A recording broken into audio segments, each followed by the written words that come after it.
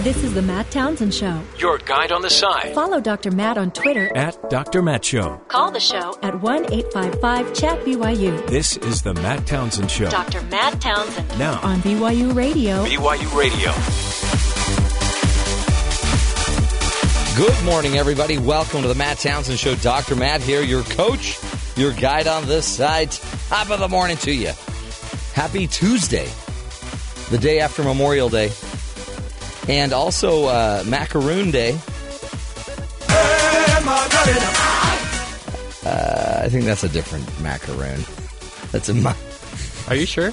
Macarena. It's misheard lyrics day, too. It's Macaruna. I could have sworn that was macaroons. No, I think that's a different thing. I mean, it might be. It's a Tuesday. It sounds the same. Did you? Yeah, it totally does. It's Speaking Complete Sentences Day as well. That would be new for the show. Yeah, I don't know why we would start that. A little overrated. Seems like everybody does that. Hey, what'd you do for the holidays? Well, I slept in. Okay. Then I worked out. Yeah. Then I fixed my kid's bike.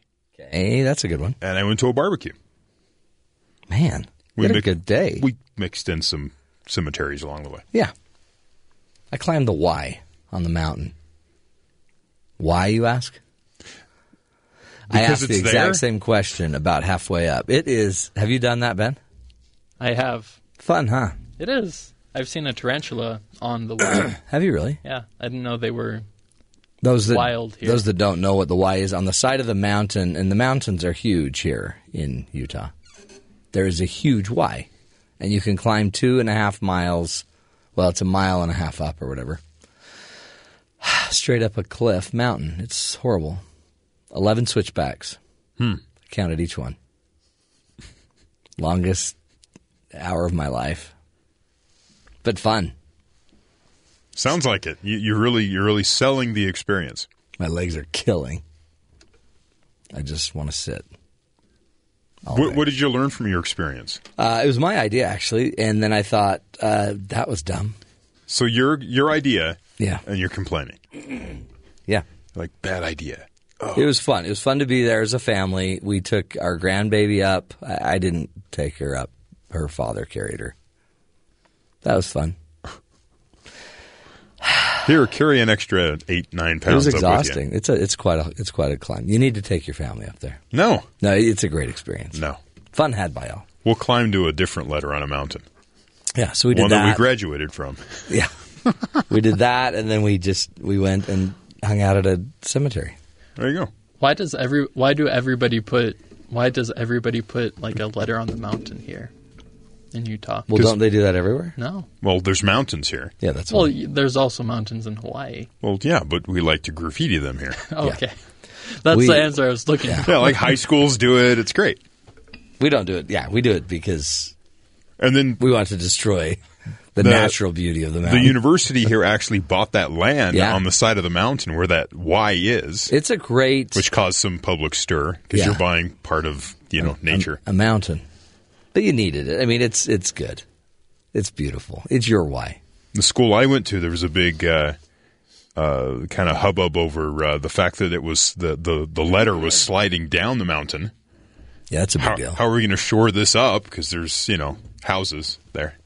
Yeah. It's kind of, The Y is actually concreted to the mountain. Yeah, it's not going anywhere. No, the one, I don't know what the other one's made of. But I've seen them where they, they light, they have them, the whole electric setup, so they light up when your high school team wins. This has lights on it. Yeah. Yeah. And it's cool. But I never thought about that. It's kind of unique. A lot of places don't do it. They don't have the mountains as close as we do here. They find other ways to destroy nature. Well, they have water towers. And things like Hawaii, by the way, road to Hana. Did you hear about the car that drove off the road on the road to Hana? I did not hear about that. 200-foot cliff it drove off of. Why aren't you on top of Hawaii news? I'm so sorry. You're our Hawaii you need to correspondent. Get on it. We got a great show for you today. Joe Cannon, our Washington insider, will be joining us in just a few moments to talk about all things political.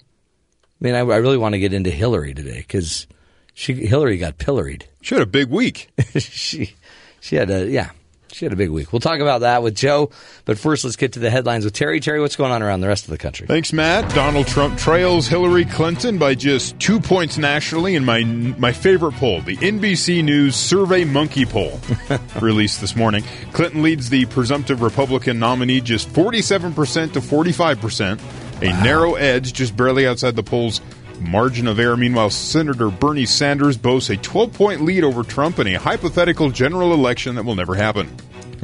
He leads 52 to 40%. Good, okay. So, in the hypothetical. In a hypothetical that will never happen.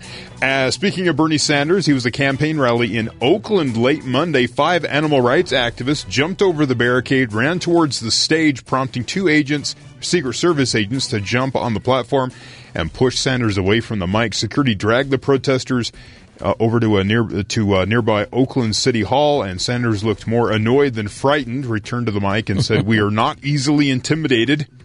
Sanders' campaign spokesman said later that the interruption was handled professionally by the Secret Service. The group, Direct Action Everywhere, said one of its protesters at the event had been assaulted, probably because they jumped a barricade and ran at a guy that's running for president. You ought not be doing that. It was a violent Memorial Day weekend in Chicago. 4 people killed, 53 wounded in shootings across the city. Oh, wow. At least 60 have been shot and killed so far this month, and shootings are up more than 50% this year. Wow. People say the violence can be attributed to gangs, too many guns, and weak gun law enforcement. This is from the Chicago Tribune. On the bright side, 8 fewer people were killed in Chicago this Memorial Day weekend compared to last year. So they're doing better. Looking up. Count your blessings. Man. Federal officials have captured a suspected murderer who was added to the FBI's 10 most wanted list just 2 weeks ago. Philip Patrick Policarpio, who was accused of killing his pregnant girlfriend in April, was caught at the U.S.-Mexico border. From the FBI, it says his pattern is one of violence, and he is always armed. They went on to say he is the very definition of a continuing threat to the community. So he's off the street. Wow. Good. And I found this funny. Texas road signs. It's a big thing to figure out how to go and hack these digital electronic road signs. People put funny messages up. Someone did it in Texas. It was found early this morning, but that wasn't before people took pictures of it and it got out. One said, "Work is canceled." Just letting you know. Everyone go home. Turn around, everybody. Work was canceled. The next one said, "Donald Trump is a shape-shifting lizard." So, again, a public service announcement. And the last one was Bernie for president. Interesting. All these guys turn around and go home, and then their boss is like, "Where are you?" I saw it on the sign. The sign said work was canceled. About 3 people fired today. That's not good. Oh, how fun. A tragedy at the Ohio Zoo. Yes. That is... this is sad. Love or hate life or animals, it's just tragic. What happened? Oh, sorry, Ben. I thought you were reading the news. Shall I recap? Yeah, recap. On Saturday, a 4-year-old boy entered the Cincinnati Zoo's gorilla enclosure, and Harambe, I believe the gorilla's name, was a 17-year-old, 400-pound silverback gorilla, pulled the little boy. Harambe was shot and killed with zoo officials calling that a necessary step to save the child. So the gorilla was killed. The killing of the endangered gorilla triggered outrage from the public, with many asking why an adult wasn't paying enough attention to stop the boy from making his way into the enclosure. Hey, brilliant question. Okay. The gorilla's still dead. Boy's still in an enclosure. And then we ask the question, where were the kids' parents? Corwin, who's he's a animal expert and conservationalist, told CNN, "People have a responsibility. We have so many examples where people don't employ common sense in a national park, trying to take pictures next to bison and wild animals." He goes, "Well, guess who gets sued? The national park when things go awry." So he's like, the zoo has to. They went human first on this choice. Yeah, you have to do it. I mean, what other choice do you have when you think about it, right? Because, that was it. The boy climbed over... Well, he fell in. Well, he climbed over a metal fence restrainer. Or something, 4 feet, then fell down 15 feet, and then was playing in the moat, I guess. Sat up playing in the moat. And that's when the gorilla, because everyone's screaming... The gorilla noticed, and then the gorilla came over, was looking at the kid. I don't know what he was doing at first. But then they believe, the gorilla, and then the gorilla grabbed the boy and dragged the boy through the water. by his foot, trying to move him away from these people. But they think they didn't. The deal is you don't know, right? You don't know what this gorilla's going to do. Another one, it happened in New Jersey in the 80s where the gorilla went and sat down. The boy had fallen into the enclosure but was knocked out, and the gorilla went and sat right next to this boy and then I think ended up holding him. Mm-hmm. And they knew immediately that the gorilla wasn't going to hurt the boy. And a couple experts I listened to on CNN believed that it probably wasn't going to hurt the boy, or it would have hurt the boy already. But the gorilla was startled, and it wasn't altering its behavior, and they couldn't lure it away from the child, so they didn't know what to do. It's sad. But everyone can be mad. Again, this is what happens when we have wild animals next to humans, right? So we either get rid of all the wild animals and don't put them in zoos, or, I guess, watch your kids. But in what was it, 20-something years, nobody has ever had an issue in this cage, where this enclosure where the gorilla was. So I don't know what you do. I guess you put up better fencing. That's it. You get a better fence, and you know what? Let's just watch our kids. But it's a 4-year-old. A 4-year-old beat the system and fell 15 feet into a moat. What do you do? It's just sad. You watch the video and you can make an argument kind of both ways.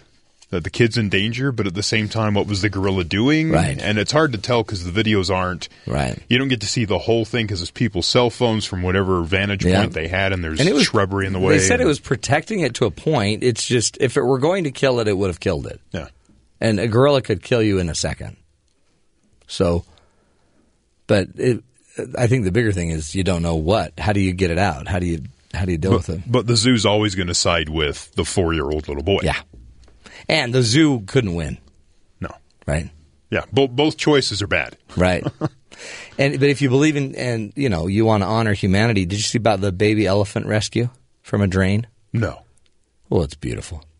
Little baby elephant caught, and some good Samaritan caught in a baby elephant caught in a storm drain in southern Sri Lanka. And there's video of them, of the little calf crying out for help, and then everybody comes around with sledgehammers, and they save the little elephant. Isn't that cute? Was there a mama elephant around? They had to shoot little things at the mama elephant to keep her away. To trank her or just push her off? Mama elephants get mad when your baby's stuck. But it's just the cutest little awkward-looking elephant. It reminds me so much of when we pulled Ben. Do you remember when we pulled Ben out of that storm drain? Well, that's like a weekly thing, though. And he was just all naked and muddy. Yeah. Anyway, we'll put the video I wasn't completely naked. Of the elephant? Or yeah, of the rescue of the elephant. Oh, good. I want to have a good news story when we have a sad news story. Yeah. You got to balance it. We're all about balance. So did you watch the basketball game? Yes. Well, I listened to it on the radio. I was at a cemetery. I watched some of it. Is it uncouth, unethical? What's the word? Is it inappropriate to throw baseballs at a cemetery? Where were you doing it? At a cemetery. Were you on top of other people's gravestones? No. Yeah, we use those as bases. Where were you throwing the baseballs? No, we were to the side where there were no graves, but we were there to hang out and have a picnic at Grandma's gravesite. And we brought mitts and a lacrosse stick. And we had a great time. People were looking at us like maybe desecrating. Visit the graveside and then go to a park. Yeah, except we wanted more time with Grandma. And Grandma would have wanted it this way. That was more efficient. I'll give you that. Yeah. It was actually only a few people looked at us. And then another family pulled up, and then they pulled out their mitts. And then all of a sudden there was Next a game. Thing you know, we had a ball game. All to remember our ancestors. And then someone flipped a bat, and then someone put a ball in someone's ear. Next thing you know, somebody got punched out at second base. And it's just like baseball on TV. But then we were listening to the game, and close game. Holy cow! Could have gone either way. Well, I mean, they got it down to 5-4. Yeah. It was good for me because I like the Warriors. I just hope the Warriors can beat Cleveland. I think they can. Do you? Yeah, I think they can outrun them. I don't think teams are really built to be that fast. That's right. It's like, if you just keep running, the other team's going to tire out at some point. Just wear them out. It's like how we get ahead of you on the show sometimes. We just keep running, you guys and then keep you're like, winning. go ahead, guys. Well, not so fast, not so fast. Go ahead, I'll stand back here. It's so true. So the Warriors-Cavs, when does that start? Probably Thursday. Yep, because they want to do a Thursday, Sunday for all the games. Oh, geez, this is going to be great. LeBron's got to win. LeBron, 6 straight times he's gone to the championship game. Yeah. It's crazy. That's 6 times in a row. Want to win in Cleveland or for Cleveland. Man. Oh, well, that'll be fun. Great start. Let's take a break and get to it, folks. We got to get into the Washington Insider. Again, Joe Cannon. He'll be with us. He's going to give us the scoop on what he hears about all things political, everything going on behind the scenes in Washington. We'll be talking about Hillary, about Donald, of course, and really what's going on. What's going to happen with this new report that came out on Hillary Clinton? Is any of that going to matter? Stick with us. We're talking politics up next. This is the Matt Townsend Show.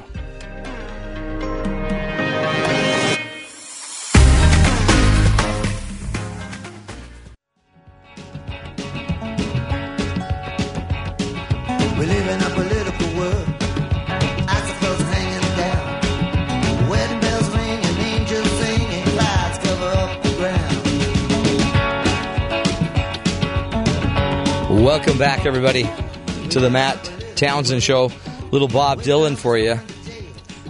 Joe Cannon's theme song, Political World. I'm telling you.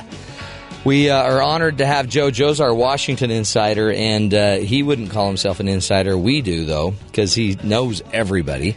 He is the CEO of Fuel Freedom Foundation, which is an organization trying to lower the fuel costs for you here in the United States and improve the marketplace as well. He was a past chairman of the Utah Republican Party, also was a candidate for U.S. Senate, and served as an assistant administrator to the U.S. Environmental Protection Agency during the Reagan administration. Joe, welcome to the show, my friend. Good to talk to you. Hey, thanks, Matt. Thanks for having me. You bet. What are you thinking? Where do you want to start? I mean, Hillary Clinton comes out with her, well, she didn't. The Justice Department came out with their Inspector General's report. What do you think of how that all went down? Well, it was actually interesting. It was not the Justice Department. It was the State Department. Oh, State Department. Sorry, right. Yeah. And that's important because they were looking maybe at 2 different sets of things. And, I just quoting people who were close to Hillary, they're basically saying there's some fire where there's some smoke there. And in the least case, it demonstrates that numerous statements she made in connection with her use of a private server were not correct when she said them. Right. And maybe the question is maybe they were known not to be correct. I personally feel that Hillary Clinton just didn't take this whole thing very seriously. She felt she was entitled to use a private server. She wanted to shield her private emails. But that's up to the government to decide what's private and not private when you're a public official. Right. And it was clear, there was actually then clear evidence that she wanted to hide things from the Freedom of Information Act. So whether that's a violation of law, I don't happen to know that, but it's clear that was one of the things that she was looking at. Is it going to hurt? I mean, the weird thing about Clinton scandal and their kind of obfuscation or whatever is they just kind of keep spinning it. And do you sense that this is going to hurt? I mean, it did validate a lot of other concerns, and it seems like it woke up the media more about what's going on with the emails. I think it definitely had that. I think large chunks of the media simply didn't take it seriously. Everyone does it, quote, which is true, but that was a statement. Everyone does it. She was entitled. This is more harassment on the part of Republicans. But when an Obama-appointed inspector general comes out and lays this kind of bare. I think it did get. I was surprised at the amount of attention it got by the media in general. I think there's something there. I'm still highly skeptical that she'll get indicted, simply because this is a very political Department of Justice, and managed to overlook all kinds of things that if they'd happened in a Republican administration would have been the end of the administration. So it's clear that there's more there than people thought. Yeah. Will it be fatal? The fact is, I'm sure we're going to turn to Trump. Trump does and says things all the time that are also fatal, and yet it seems to be, I'm putting quotes around fatal, that seems to strengthen him with his own base. Now, so both of these candidates have some very major defects, and yet they're going to be the two candidates. It's interesting I guess, let's say Ted Cruz had won, or a Jeb Bush, as they thought. If it were coming down to a Jeb Bush and a Hillary Clinton, I guess there would be it seems like a disparity in the trust factor. Right now, nobody trusts anybody. Right, and Jeb Bush certainly didn't have anywhere near the negatives that either Trump or Hillary Clinton have. So, yeah, I'm not sure it changes the electoral map very much. I mean, that's the issue, huh? The thing here is that, well, I think in the last couple of weeks there have been two stunning bits of news on each side. One is what you just mentioned with the Inspector General report, but two, a whole spate of polls showing that Trump is actually within striking distance of Hillary nationally. And in fact, I guess the latest, I should have looked this morning, and I'm sorry I didn't, but basically the latest Realtor Politics shows, excuse me, slightly ahead nationally, but the real, as everyone knows who's listening here, knows that it really comes down to a state-by-state analysis. Florida, Clinton's up 2 in Florida is all. Yeah. 1.4 in Ohio. Right. All of these easily within the margin of error. 5.3 in Pennsylvania, which Donald's barely begun hitting on, really. And Virginia, she's only up 4.3. So, I mean, he's got to swing. He's basically got to win all the states that Romney won, right? And then pick up 2 or 3 others. Well, just as a general proposition, if you take the Real Clear Politics sort of estimate of where they are, Hillary has about, hardcore, absolute certain Hillary votes. She has about 119 almost certain electoral votes. Trump only has 69 certain electoral votes. If you take all so you've got certain, likely, and lean on both sides, when you add all that up, Clinton has 201, and Trump only has 164. So she needs 69 to win, and he needs 106 to win. And those 106 are in some pretty tough states historically. But as you point out, in the New York Times had a long piece on this yesterday, I read it yesterday. I think it was yesterday. It might have been the day before, but laying out all of these states, including Pennsylvania. He's close. Now, he continues to make what I think would be suicidal remarks. Right. And his campaign appears to be in somewhat a disarray, although that's been true for months. And nothing seems to slow him down. It's a phenomenon. It's, again, Donald doesn't have to do what he does, but he goes into New Mexico and beats up their governor, Martinez. A woman Hispanic. I know. In a state that might turn out to be kind of crucial for him. And why? It's almost like it was just a flippant remark, but is he smart enough to be targeting something, or is he just being flippant? But I think it's a combination of both. Some of the things he said are clearly deadly smart, that he's thought about and he's doing no matter what. But there's a certain part of him that seems to be unmanageable, unexplainable, that he just will pop off when he feels like he's been insulted in some way, when he's not. It's like the Godfather. Yeah. You know, when I'm not respected, I have to demonstrate that person is going to be punished. Otherwise, other people will disrespect me. And I think there's an element of that in Trump. I think that clearly explains the New Mexico situation, because that was totally gratuitous. Yeah. So there's some set of things he does that I think are by, design, by instinct, and others not. And there have been numerous cases of things that could just blow them up, and they don't.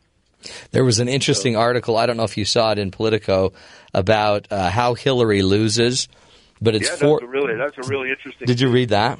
Yeah. But she can't take the Hispanic vote for granted. Even if Trump's out there making dumb comments, she needs to shore up the Hispanic vote. I guess because it goes back to what you've said to us so many times, that Barack Obama won simply because he had he could bring out so many African American voters, and he had such a strong base that it could. And his numbers were so high. Hillary needs to keep the numbers up, right? Right. She needs to do at least as well as he did. And they're again, it's early in the game, but there are plenty of polls that show that Trump is doing better than expected among Hispanics and African Americans. Wow. And he doesn't need to do a lot better than second. It's not like suddenly a Republican needs to get 50% of the African American vote. It's not going to happen, at least in my lifetime.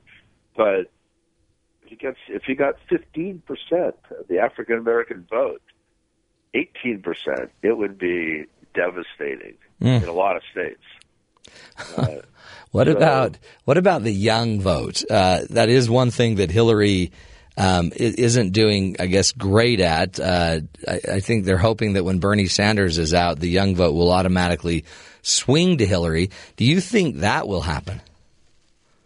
No, I don't think it will automatically happen. She'll have to do a lot of work to get it, and the more work she does to get that vote, the more she's going to alienate older voters who tend to vote more Republican. So it's a tough situation. But I keep coming back to the electoral map.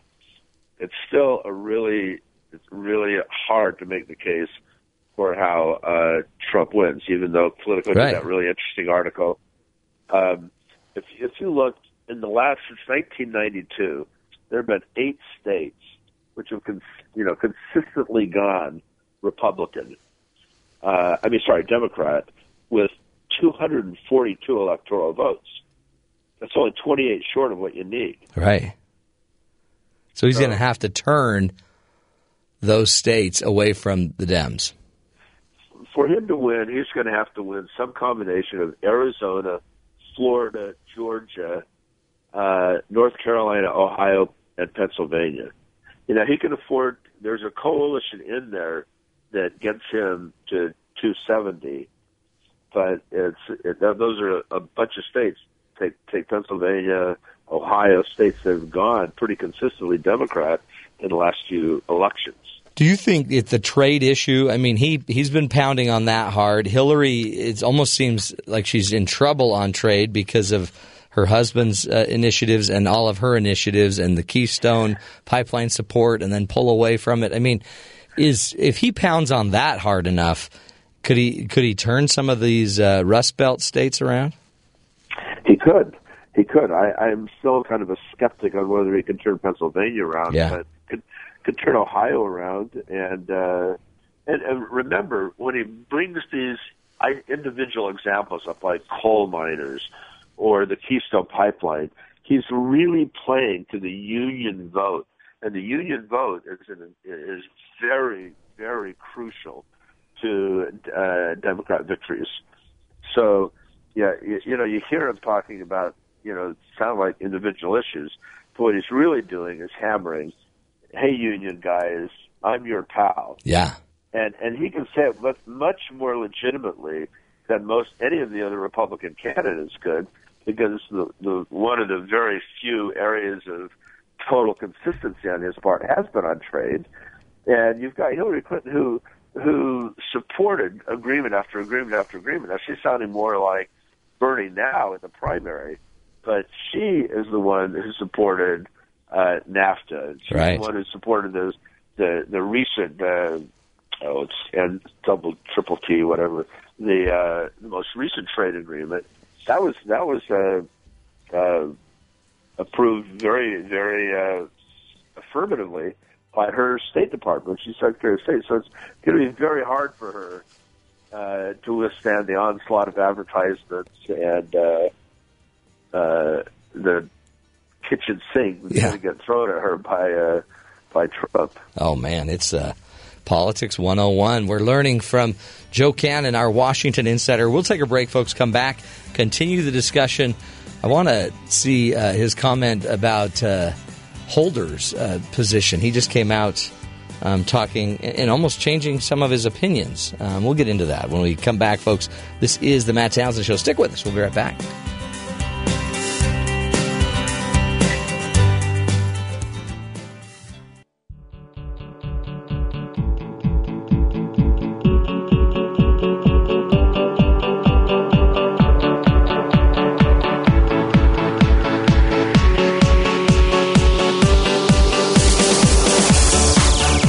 Welcome back, friends, to the Matt Townsend Show. On the line with us is Joe Cannon. He is our Washington insider and walks us through every Monday or Tuesday what's going on in the political world from an insider's point of view. Now, he would never, ever agree he's an insider, but he does know a lot of people on the inside of Washington politics. Joe, welcome back to the show, my friend. Thanks, Matt. Great to have you. Sounds like you're battling a tiny cold. Yeah, actually, I'm getting over it now. I had bronchitis, actually, so that's not good. Coughing, a lot of coughing, and yeah. Well, I'm on the mend. Okay, good. Only 7 more minutes, and we don't have to. You don't have to talk for another week. Hey, did you read that article about Eric Holder? Well, actually, it was an interview that he did on Axelrod's blog called The Axe Files, where he came out talking about Snowden. Did you hear any of this? I just saw the headline that he said that Snowden may have done a very patriotic act. Yeah. But I honestly, I didn't read the piece. But basically, it's just that he did something because he helped start a conversation that needed to be started. But when Eric Holder was the head of the Justice Department, he didn't prosecute it. He prosecuted it, right? So, well, I don't know that he prosecuted. He clearly went after him. Right? Yeah, to the fact that then Snowden had to stay out of the United States in order to not be prosecuted. And what do you think about that? I mean, I guess in retroactively, and when Eric Holden is no longer in the position he's in, I guess he's now free to say anything he wants. But you walk a fine line when somebody steals thousands and thousands of pages of secrets. Well, yeah, secrets. I don't think many people think of him. Many mainstream independent voters think of Snowden as a hero here. So now maybe Holder. Like I said, I didn't read the piece, so I'm not qualified here. But maybe he was thinking this was an honorable thing, like the Pentagon Papers, right? Many years ago. I don't know what he was thinking. How do we ever trust what a politician is saying? Oh man. Well, and maybe give us a historical account, because it used to be that we could, or we wanted to. Yeah, well, I think as I mentioned last week, I was at the Eisenhower Museum. Yeah. In Kansas, and although I didn't go there this time, I've been a number of times to the Truman Museum. They were very different people. They were different. They had strongly held opinions, but they seemed to be more honest. Now, everywhere you look, you can find all humans are imperfect, and they make mistakes, and sometimes they're venal, and so it's pretty easy to pick out flaws. It just seems today those flaws are more obvious, and that they outweigh more the potential good character. I don't know. Yeah. One thing I thought we could talk about, I don't know, maybe you want to do a different place, but I think it was really interesting that President Obama visited Hiroshima. Yeah. No, go there. In fact, that was next on the list. What did that's again, it seems like all of the pundits have been for 8 years with Obama talking about how he's going on the apology tour and he's always out apologizing, but it seems like an important relationship to go keep strong. Well, strictly speaking, he did not apologize, right, which is probably good. And Japan is an incredibly important ally in that neck of the woods. They're one of our few true allies, and I give credit to President Obama for recognizing that there's something strategic needs to happen in the East, Far East, to balance out our relations with China, who's acting oddly for its history, oddly aggressive there. Yeah. So, but on the issue of dropping the bomb, I mean, that's another place where you've got the benefit of a lot of hindsight. And in hindsight, lots of people said they wouldn't have done it. But when you look at what Truman knew at the time and what all of his advisors knew at the time, it looks to me like it was pretty important to saving millions of lives on both sides, both Japanese lives and American lives. I mean, the statistics are pretty stunning. Oh, yeah. I mean, and ended a long, drawn-out war, right? Well, and people act like, if we didn't drop the bomb, things would have ended the war anyway. But, the Japanese had 10,000 planes in Japan ready to halt our attack. And many, if not most of them, were potential kamikaze suicide bombers. And they had human suicide torpedoes. They had human suicide submarines, all of which were used in the Philippines and Okinawa. So it wasn't like America was speculating on how hard it would be to have an assault on Japan. But to me, just looking at this, the subject that was really interesting is that not dropping the bomb might have resulted in even more casualties if we had just gone ahead with a routine preparation. By dropping the bomb on Tokyo, the army, we'd already firebombed Tokyo and other Japanese cities, and those, up to that point, have cost 350,000 Japanese lives.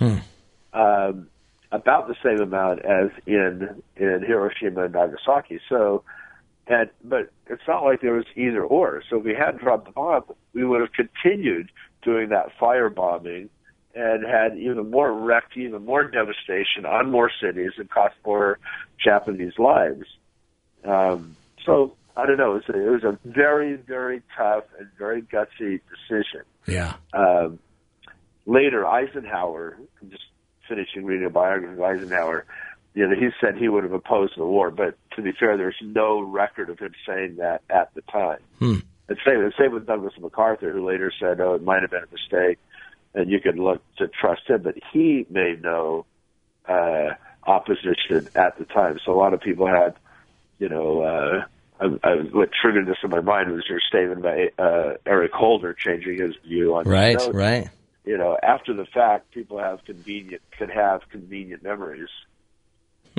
It seems like that's a major part of politics today, right? Is rewriting and making sure your history is seen properly. I mean, I guess that never ends for some of these candidates, huh? Well, it's a very Orwellian concept of controlling knowledge of the past is about as important as controlling how the future comes to be. It's sort of the 1984 Orwellian idea. Yeah, flashback. Anything else that should be on our radar that we haven't been paying attention to? Well, it's going to be really interesting what happens next week. I'm gathering we're going to talk next Wednesday after California primary. And that could be she still hasn't been able to put down the Bernie rebellion, and he seems to be getting stronger. Traction, huh? I don't see any pathway to victory for him, but yet he stays in there. Well, and it almost seems like he's getting more and more angry, too. So yeah. I do think I would just maybe close on one note. Yeah. I think it was, if Trump has made a mistake, there was a really good piece in Commentary Magazine that said, well, if he's made a mistake recently, it wasn't any of his crazy things that he says, but by not debating Bernie Sanders. Yeah. You know, I think that might have been a mistake. I mean, it's probably not a fatal mistake, but if he had, it would have just really sucked all the air out of the Clinton campaign. And he could have maybe teased some of the followers of Bernie. Right, yeah, because there are certain things that they completely agree on. Right. And so if you're a Bernie supporter, you're saying, okay, my guy's losing. I can't stand Hillary. This guy's crazy. This Trump guy's crazy. But at least on trade issues, he's going to be on my side. Yeah, I like on war and trade, he is to the left of Hillary. Yeah. He could have, and like you said, deflated some of her progress there. Joe Cannon, we appreciate you, and keep up the great work. Get better with your bronchitis. CEO of Fuel Freedom Foundation, Joe Cannon. Go check out his website, fuelfreedom.org. A great resource trying to lower the fuel costs in the United States. We'll take a break, folks. This is the Matt Townsend Show. We'll be right back.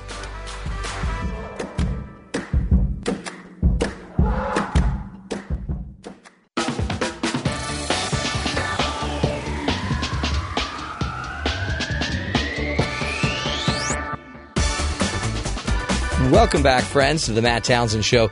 You know, people get married for a variety of reasons, and at some point, you know, some say heaven's aligned, and you just know that he or she, that's the one.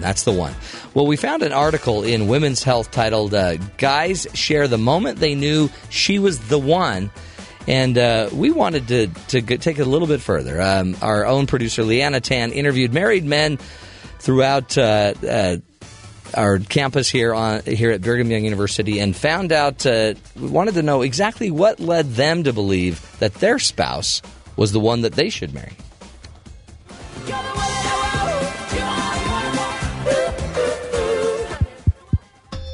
Not to go off on a tangent, but looking around me, I've been thinking, the Earth has a lot of people.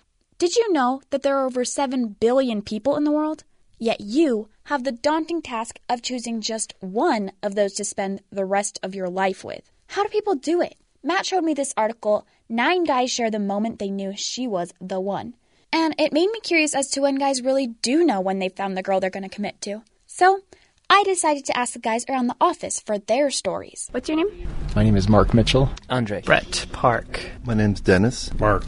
Jake Latuga. Okay, I'm here with Reed Wolfley. Mark Waite. Carrie, we have the executive producer here. How long have you been married? 33 years, I think. Somewhere between 30 and 35. I think it's 33. 23 years? 15 years. I actually have only been married 4 years. 5 months. A little over 3 months. Almost a month. And you aren't married yet, but you're engaged. How long have you been engaged? A month and a half. What moment did you know that your wife was the one? I don't know. I got to think about it. Oh, my goodness. What a question. Oh, gosh. Let's think. When did I know? The minute I laid eyes on her. I knew that I loved her on day 3. I knew from the first day. I didn't have a clear moment of, she is the one, anything like that. It was more like a progression. I think it was kind of like a process. I don't think there was one day that I knew that she was the one. This is kind of a crazy story, but I met my wife 25 years ago, and I knew that she was the one then. But life circumstances did not work out, so we met again about 6 years ago, and we finally decided to get married. Actually, we've known each other for quite some time, and so we wrote each other for a while on our LDS missions, and so there was a point where I decided that I'm still writing this girl, so I guess it means something to me. How did you know she was the one? Like, how do you choose her out of, like, the crowd, you know? It's more just a feeling, I think, just, I don't know, being around her was awesome, so. We had been dating for about 3 years, and it occurred to me that there were none better. Obviously, my wife's hot, so there was immediate physical attraction to it, but I fell in love with her because she gave me nothing but sass from the very beginning, gave me nothing but attitude, and I was like, okay, I can hang with this girl. She was one of the handful of girls that in my life, my first laid eyes on them, it took my breath away, and I go, and yeah, it was going into a disco to dance. I was with my buddy, and she was like 3 people ahead of us, and I turned to my buddy and said, I'm going to dance with her before the night is over because she takes my breath away. About a half hour later, we're walking through a crowded aisle, and my buddy is in front of me, and he turns around and says, here's your chance. And I said, for what? And then he moves, and then there she was. I grabbed her and says, hey, do you want to dance? And we spent the rest of the night together, and then we had a date the next day, and then the rest was history. It was one day that we were watching a movie at my house, and she fell asleep, and I was just looking at her, and I was like, well, this girl's pretty nice for me, so I think that moment was the one that I was like, I think she might be the one. So I'm generally like a clean person, and like I like things pretty orderly. And I had let her drive my car one day, and she didn't put the seat back after she was done. And the steering wheel was down, and I couldn't really even get into my car. And normally that would kind of make me a little bit angry, but I was just like, dang it, I miss Hannah. Like, where is she? How come she's not here with me right now? So instead of like getting mad, like I was like happy that although like she left my stuff in a mess, that like I still had her. So that was like a good indicator for me. We had a class in college together, and I spent the semester mocking the teacher. The teacher would say things, I would point out that she was wrong, and my wife thought it was funny. At that point, I knew she was the one. I think the moment came when, after I came home from my mission, I flew out to see her. She's from New Jersey, and when she picked me up from the airport, it was just like this, like, oh, there she is. It's funny because it's hard to identify. It's like you meet somebody and it just clicks. It's like chemistry. I don't even know how to explain it. It wasn't one of those things that I thought about for very long. It was just, this is the one. Wow. So pretty much there's no formula. I mean, I've known I'm the one for a long time. Just gotta find someone who agrees with me, I guess. I suppose the moral of the story is just always be you. Because someone can spot you as the one at any moment. On your couch, in the classroom, at the airport, or on the dance floor. Better keep your A game on. Well, I'm Leanna Tan, and that's my little tangent. This is the Matt Townsend Show. Your guide on the side. Follow Dr. Matt on Twitter at Dr. Matt Show. Call the show at 1-855-CHAT-BYU. This is the Matt Townsend Show. Dr. Matt Townsend. Now on BYU Radio. BYU Radio. Good morning, everybody. Welcome to the Matt Townsend Show. Dr. Matt here, your coach, your guide on the side. Top of the morning to you. Happy Tuesday. And welcome back. If you had an extended weekend with Memorial Day, welcome back to the show. This is the show where we do what we can to give you the information, the tools you need to live a healthier, happier life. And today, no exception. We've got a great show lined up for you. Tom Vanderbilt will be on the show in a few moments. He's the author of the book Traffic, Why We Drive the Way We Do. He's also the author of Survival City and the Sneaker Book. Today we're going to be talking about your tastes. And, for example, why do you eat the same breakfast you eat every morning? Why that? But then you're all into novelty for lunch and dinner. Isn't that strange? How come you watch the Netflix show you do? Why do you choose the shirt you choose to wear? Our choices that we make. We'll be talking about this. You know, in an age of endless choices, you still choose basic things, and you choose them over and over and over again. So we'll be getting into that interesting discussion in a few moments. Also, of course, more headlines and crazy things, trying to help you just understand you, the human being. But first, let's get to the headlines with Terry South, find out what's going on around the rest of the country. Terry? Thanks, Matt. President Obama participated in a wreath-laying ceremony at the Tomb of the Unknown Soldier at Arlington National Cemetery on Monday to commemorate Memorial Day. He said, "For us, the living, those of us who still have a voice, it is our responsibility and our obligation to fill our silence with our love and gratitude, and not with just our words, but with our actions," he said, highlighting the importance of providing veterans returning from war with jobs and with health care. Presumptive Republican presidential nominee Donald Trump on Sunday night blasted attempts by Weekly Standard editor Bill Kristol to talk up a third-party bid by an independent conservative. Kristol wrote on Twitter that there will be an impressive independent candidate on the ballot in November with a strong team and a real chance. Trump responded quickly on Twitter. Bill Kristol has been wrong for 2 years, an embarrassed loser, but if the GOP can't control their own, then they are not going to be a party, but it's tough for Republicans, he tweeted. He also warned of lightweights attempting to spoil his bid and said an independent candidate would mean conservatives can say goodbye to the Supreme Court. So, Twitter. North Korea is pretty keen on the idea of a Donald Trump presidency, so much that North Korean state media, DPRK today, published an editorial recently singing the presumptive GOP's nominee's praises. Trump, says the DPRK today, said that is a wise politician and a far-sighted candidate. There are many positive aspects to Trump's inflammatory policies. A Chinese North Korean scholar named Han Hong-mook wrote in the editorial, Trump said he will not get involved in the war between the South and the North. Isn't this fortunate from North Korea's perspective? The editorial also welcomed Trump's request to hold direct talks with North Korean leader Kim Jong-un. The president of the U.S. citizens must vote for is not that dull Hillary, who claimed to adapt the Iranian model of resolve nuclear issues on Korean Peninsula, but Trump, who spoke of holding direct conversations with North Korea, while this isn't necessarily the state policy, because this is coming from the newspaper. The Guardian reports that experts contend the editorial is still likely reflective of the regime's take on Trump. Wow. So North Korea may like Trump. Trump may be able to sort out the North Korean issue. And apparently Hillary is dull, as it says there in the editorial. Yeah. Predictable, maybe. Maybe a diplomat. Over the weekend, Texas authorities have found 6 bodies of people killed in Memorial Day weekend flooding, and an 11-year-old boy was washed away in a swollen creek is missing and presumed dead in Kansas as heavy rains caused flash flooding around the U.S. Torrential rains in central and southeastern Texas prompted several evacuations and rescues along with the 6 confirmed deaths. Near Houston, prison officials evacuated some 2,600 inmates from a prison in that area. There were riots as the prisoners tried to take advantage of the chaos as they were trying to move people out and prepare for the flooding. Separately, Tropical Depression Bonnie has reached South Carolina and is expected to continue dousing North and South Carolina with rain and strong winds.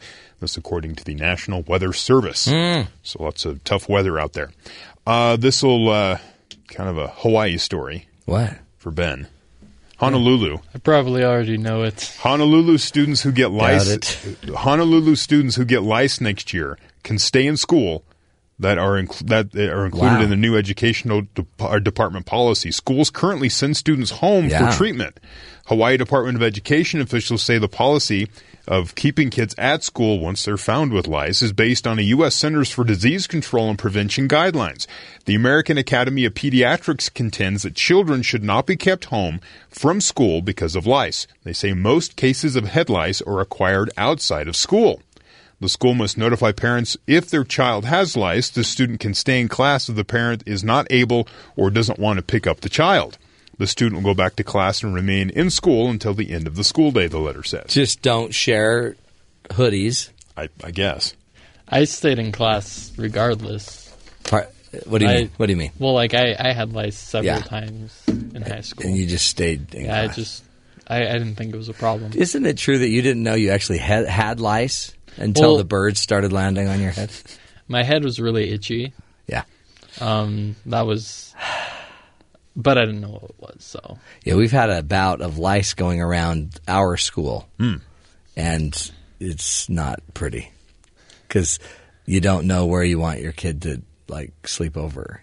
My son will call and say, "Can I have a sleepover at so-and-so's?" And I'm like, check his head. I saw him scratch his head yesterday. You're like, do they use shampoo over there? I'm not sure. There's a stigma attached to it too, right? What do you think of that policy, Matt? I think, sure. If it's not endangering other people, which I'm sure it's not. I mean, I know some schools that the teachers walk around and kind of look for it. They look for the signs, right? And then if they see a kid scratching his head too much, then get over here, boy. Well, I don't know. My wife, every time my son taps his ear, just kind of brushes it. She's like, "Oh, ear infection."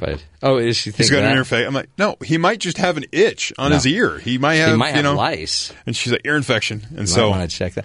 There's a stigma attached to it too, right? I mean, if you have to stay home because you have lice, plus. Then you're the dirty kid. You're the dirty kid, and you and can't then win. Other parents are like, don't play with that child. Yeah. I don't want you getting lice. I mean, I get it. Just don't share stuff, right? Combs and clothes and pillows. But as you can imagine, the rest of the story goes on, and parents are just out of their mind. Like, what are you doing? Don't let your kid rub his head on someone else's head. Just pretty simple. There's it have to be fairly close? I think so. Well, or maybe like same chair, same couch. But they're in their school chairs, right? Yeah. They're just the plastic. I don't know. It's sad because, again, the kids that need the help may not always get it at home, so sometimes the schools have to support them anyway. So get them. Don't just let them be home, because it could take a week, right, to get rid of lice, and it takes work. Apparently, a lot of detergent or what are they shampoos and then combing and not good. So should I stop rotating the chairs in the studio? Yeah. Yes, please. Yeah. You just keep yours. And keep your head shaved like you've got it. Just like a little prisoner. Happier, less louse advice. Louse, I guess. Deloused invaded news there. Oreos. Love them. You're a fan? Mm-hmm, totally. They come out with new flavors every once in a while. Yeah. We have new flavors. What? I want you to judge. Okay. Blueberry pie. No. It's an artificially flavored blueberry. The cream is a blue cream filling.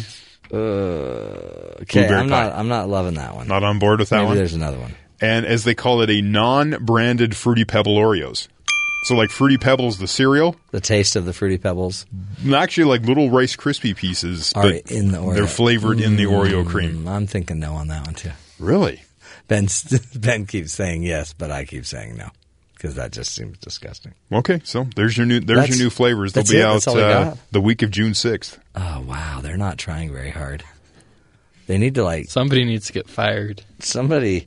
I mean, I'm never a big blueberry fan. I mean, I like blueberry pie, but who just goes and orders blueberry Oreos? Blueberry and Fruity Pebbles. Yeah, it was a bad year for Oreo, I think. Is that what it is? Yeah. Well, not a bad year. It's Macaroon Day, for month. heaven's sakes. Just go back to Macaroon. No, Macaroon. It's Macaroon, Ben. Not Macarena. Macaroons, flourless, often almond-based light cakes made with whipped egg whites and sugar. Mmm. But not blueberry Oreos? No. They're good. Are they? No, they're probably not. They're probably not. Hey, did you hear this story about the driver? A Washington State driver had a monkey on his back. He wound up in handcuffs on his wrist. Police said in Seattle, suburb of Burien, said the driver crashed into a rock in someone's yard, and then he, by the way, had been clocked at 112 miles an hour. Whoa. Before he crashed. Witnesses told police that the man ran from the crash, but then returned to grab his pet monkey out of the car. He then fled with the monkey on his back.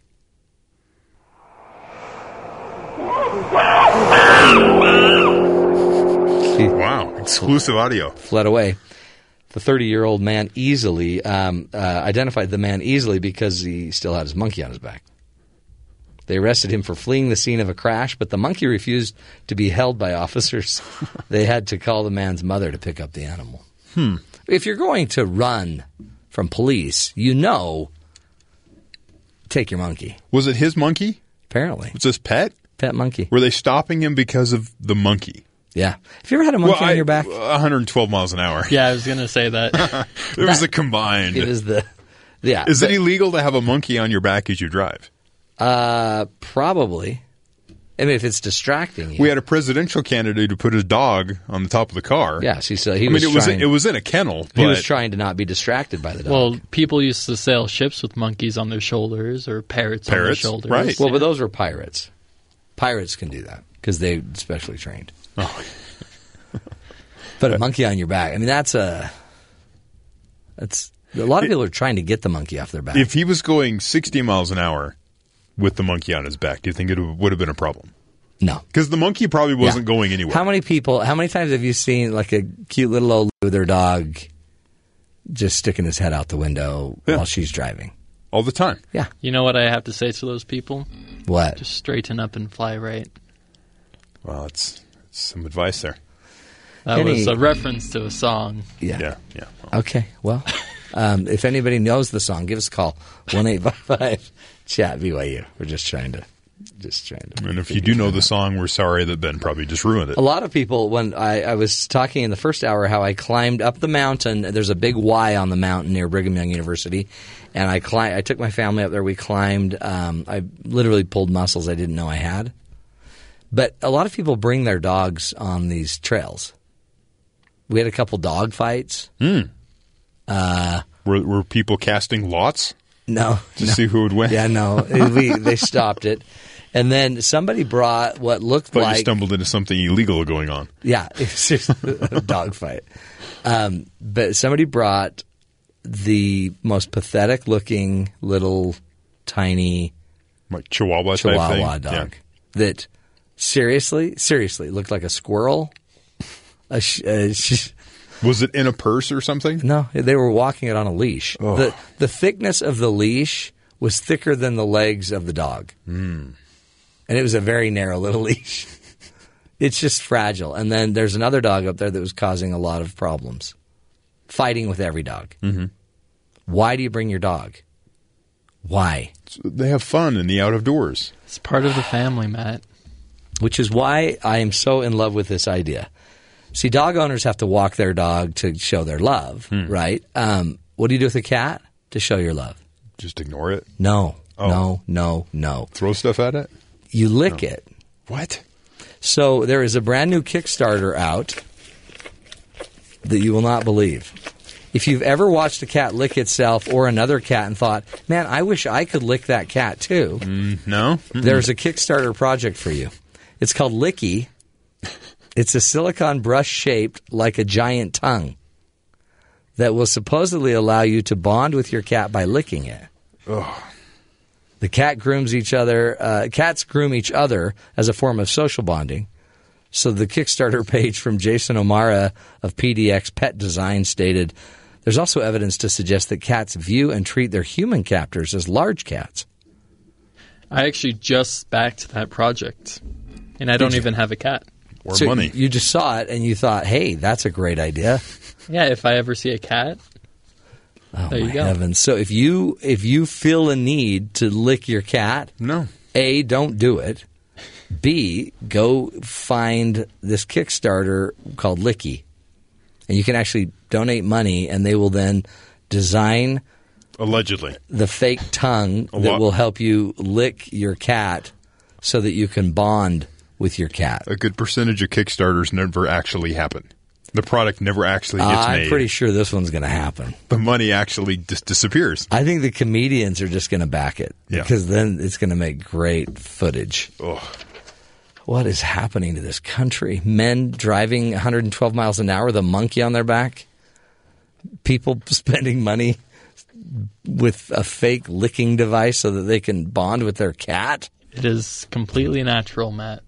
Yeah, if you're a cat. It's organic. It's sick. Oh, well.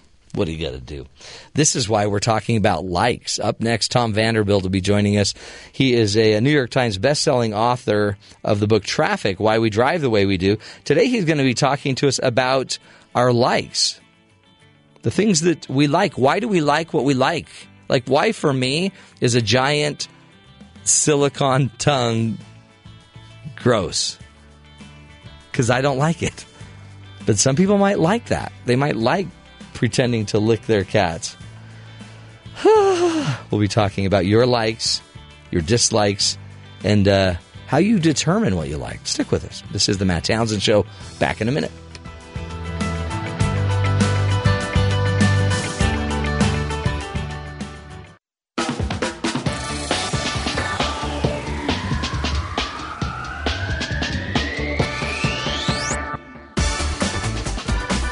Welcome back, friends, to the Matt Townsend Show. How many posts did you like on Facebook today, folks? Or on Instagram? Did you write a Yelp review last night after a bad dining experience? Or give a new song 4 to 5 stars? We live in a world where we're always expressing and analyzing our preferences. Why do we like what we like and hate what we hate? And what do these preferences reveal about us? Well, here to tell us about why we like what we like is the author, Tom Vanderbilt, who is a New York Times best-selling author for the book Traffic, Why We Drive the Way We Do. He's now put together this this great book. You may also like Taste in the Age of Endless Choices. He's spent endless hours trying to figure out why we like what we like. And Tom, we appreciate you being with us today. Thanks for joining us. Great to be here. Thank you. Now, you've got these great books and great titles. Why we like, for example, You May Also Like is your new book. What did you learn about our preferences, about our likes? Did anything stand out? And why did you even get into this topic at all? Well, I mean, the thing that stood out the most, I think, is just that the number of ways decisions we make might really be influenced by other sorts of factors that, the stuff we're putting in our mouth, the stuff that we think that we're liking, we think it's really about the thing itself, but there's a lot of often subconscious or other kinds of, culturally constructed factors that go into this. So, we argue about our taste, but I would argue that those tastes can be often, we don't often understand what they are themselves or why we have them. And what got me into it was just one of these simple questions you get from a kid. The kid in this case was my daughter, and she, like a lot of kindergartners, they were talking about favorites, like what's your favorite food, what's your favorite color, and she asked me what my favorite color was, and I gave this answer of blue, and I thought, well, that's sort of an interesting thing. I don't think it's very uncommon, but why did I do that? Is it really my favorite? If it is, where did that even come from? So, once I started thinking about that, I wondered where a lot of my other preferences came from. It's true. I mean, we were just talking about these new Oreo flavors coming out, and there's a blueberry Oreo flavor, and I immediately didn't like it. I haven't even tasted it. But I have not heard about this. So it's blueberry and something else? Or I guess it's just blueberry is the filling inside of the Oreo now. Yeah. And then they have another one that is kind of like a Fruity Pebbles type of flavor. But neither of them did I like, and yet I had an actual opinion.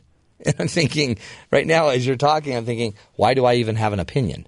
Well, it's funny that you bring up something that's kind of an interesting part of consumer science here, which is that we're sort of, I think as humans, we're often kind of hung between liking what's familiar and liking what's new. And so those Oreos, I guess, in a way, they take an old familiar concept and then apply a new flavor. So, they're kind of, you feel safe on the one hand, but then they're trying to get you to branch out into that. And it might, novelty, though, is kind of frightening. It might take you to actually a few exposures, as they call it, of eating those Oreos to begin to like them.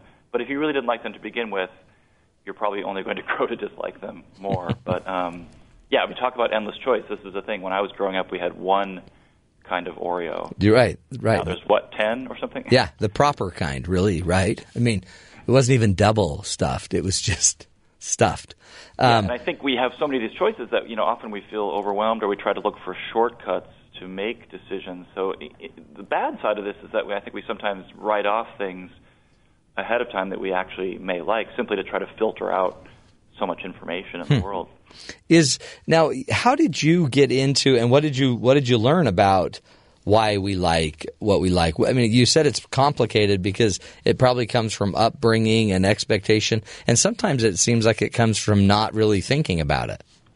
Yeah, and a lot of these things aren't hardwired per se. I really thought there would be more of that. I mean, for color, for example, so it turns out blue is the most often chosen favorite color, and especially among men, but everyone overall. And the argument here that I got from a psychologist, the theory that I like the best, he calls it ecological valence.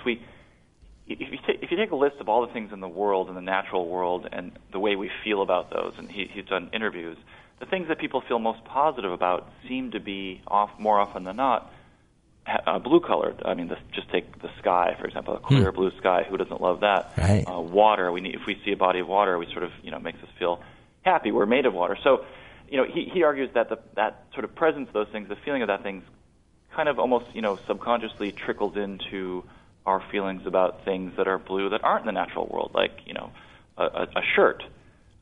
So it's kind of this process of conditioning where, you just come to associate good feelings with it, and that makes you feel good about the thing itself. And if I could just continue here, the thing, there's another theory called process influence, and I think this applies to music as well. When you start to hear a song a few times and you begin to like it, I think what's often happening is what's really happening, you're beginning to understand that song, what to listen for, the way it goes, certain unexpected moments. You begin to become familiar and sort of fluent in that song. And the argument psychologists have is that makes us feel good itself. I mean, regardless of what the actual song is, just the fact that we're kind of mastering that song. So sometimes you hear something the first time you're really not sure. Then you start to hear it again and again, and you start to get it, and then voila. Oh, yeah. And then you know right when that drop's going to hit, and you know how it's going to feel, and it probably makes life predictable. Yeah, and then the flip side of this is that, like music or food, we can begin to become satiated with something. We've had enough. I mean, there's a more clear reason why that would happen with food than with music, but it just hits that point where you don't want to hear that song again. You have to let it rest for a while, and then you move on. You look for the next new thing. Yeah, and yet you may still have the same breakfast every morning for years.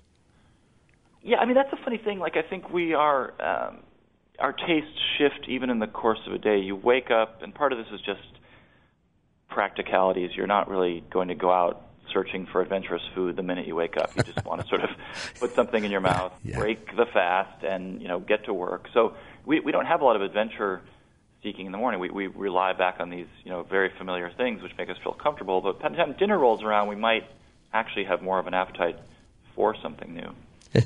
It's funny that we think of food as adventure seeking, but I guess back in the day, you wanted a simple berry. Let's just have berries in the morning, and then in the afternoon, when I'm really in for it, I'm going to go out for a hunt and go get something really good for the family. Exactly. I mean, what is familiar is what did not kill you yesterday. So I mean, that, right. As you say, back in this Paleolithic whatever time, food choices were more than just what will I have today. It's what will help me survive today, and why expend a bunch of energy looking for an apple tree in the next village over when the one right in front of you is good. I mean, what the body tells us is that often we do need sort of a balanced diet, ideally. So there's this funny mechanism called sensory-specific satiety. The weird thing here is when you begin to eat a meal, the moment you begin eating that meal, your liking for that food, as studies have kind of shown, begins to fall off, and it will hit a point where you just really can't eat any more of that thing. Yet if you brought something else along, suddenly you'd have a reset of your brain and your palate, and you'd be ready to eat at least some of that again. So it's just the body sort of sending out these little internal signals that, hey, you should move on to something new. Keep balancing, probably, I guess. Talk about the choices we make. I know in the book the book titled "You May Also Like," you talk about the fact that we make choices, preferential decisions every single day. How many of these are we making a day? I mean, Brian Wanzik at Cornell, who's a food researcher, estimates just with food there are 200 decisions a day, and that's, you can think, going to the world now where there's so much to choose from, a site like Amazon, or simply going out. If you go out for lunch, you have to decide where to go, so you might open a site like Yelp, and then you start reading the reviews, and this is something that kind of got me to write the book. I just found myself, I like information, so I would find myself reading 10, 20 reviews, and by the end of reading those reviews, I'd sometimes be more confused than when I opened the site, whether I wanted to go to that place or not, because one person had a great experience, the next person had a mild experience. So I found myself trying to review the reviewers and figure out whether they were authorities, and it just, we are all expressing these opinions now every day, and it's made life easy on the one hand, but very difficult on the other. Yeah, but 200 decisions on food a day. No wonder we just want to have a favorite. Yeah, and some of these sites, I mean, for example, on Amazon, I ordered a pair of bolt cutters that I needed. I don't really know what a good brand of bolt cutters is. I looked, and one product had 4.5-star average reviews, about 400 reviews. I thought that's probably a pretty good pair of bolt cutters. It's not like someone's going to say, as with a movie, right. I just couldn't relate to the bolt cutters. I mean, it's so much easier with things that are just products versus what are called, taste goods. Books, films, things. That's where people start to get really suspicious when they see other people expressing their own personal taste, and the confidence in those reviews falls off. Oh, interesting. Wow. I mean, there's so much to this that I have never even thought about. Let's take a break. We're speaking with Tom Vanderbilt, author of the book you may also like, Taste in the Age of Endless Choice. He is a New York Times bestselling author of the book Traffic as well. Another wonderful one to go look up. And you can find him at tomvanderbilt.com. We'll take a break and be right back, folks. This is the Matt Townsend Show, helping you live longer, love stronger, and today we're helping you understand your tastes. Stick with us. We'll be right back.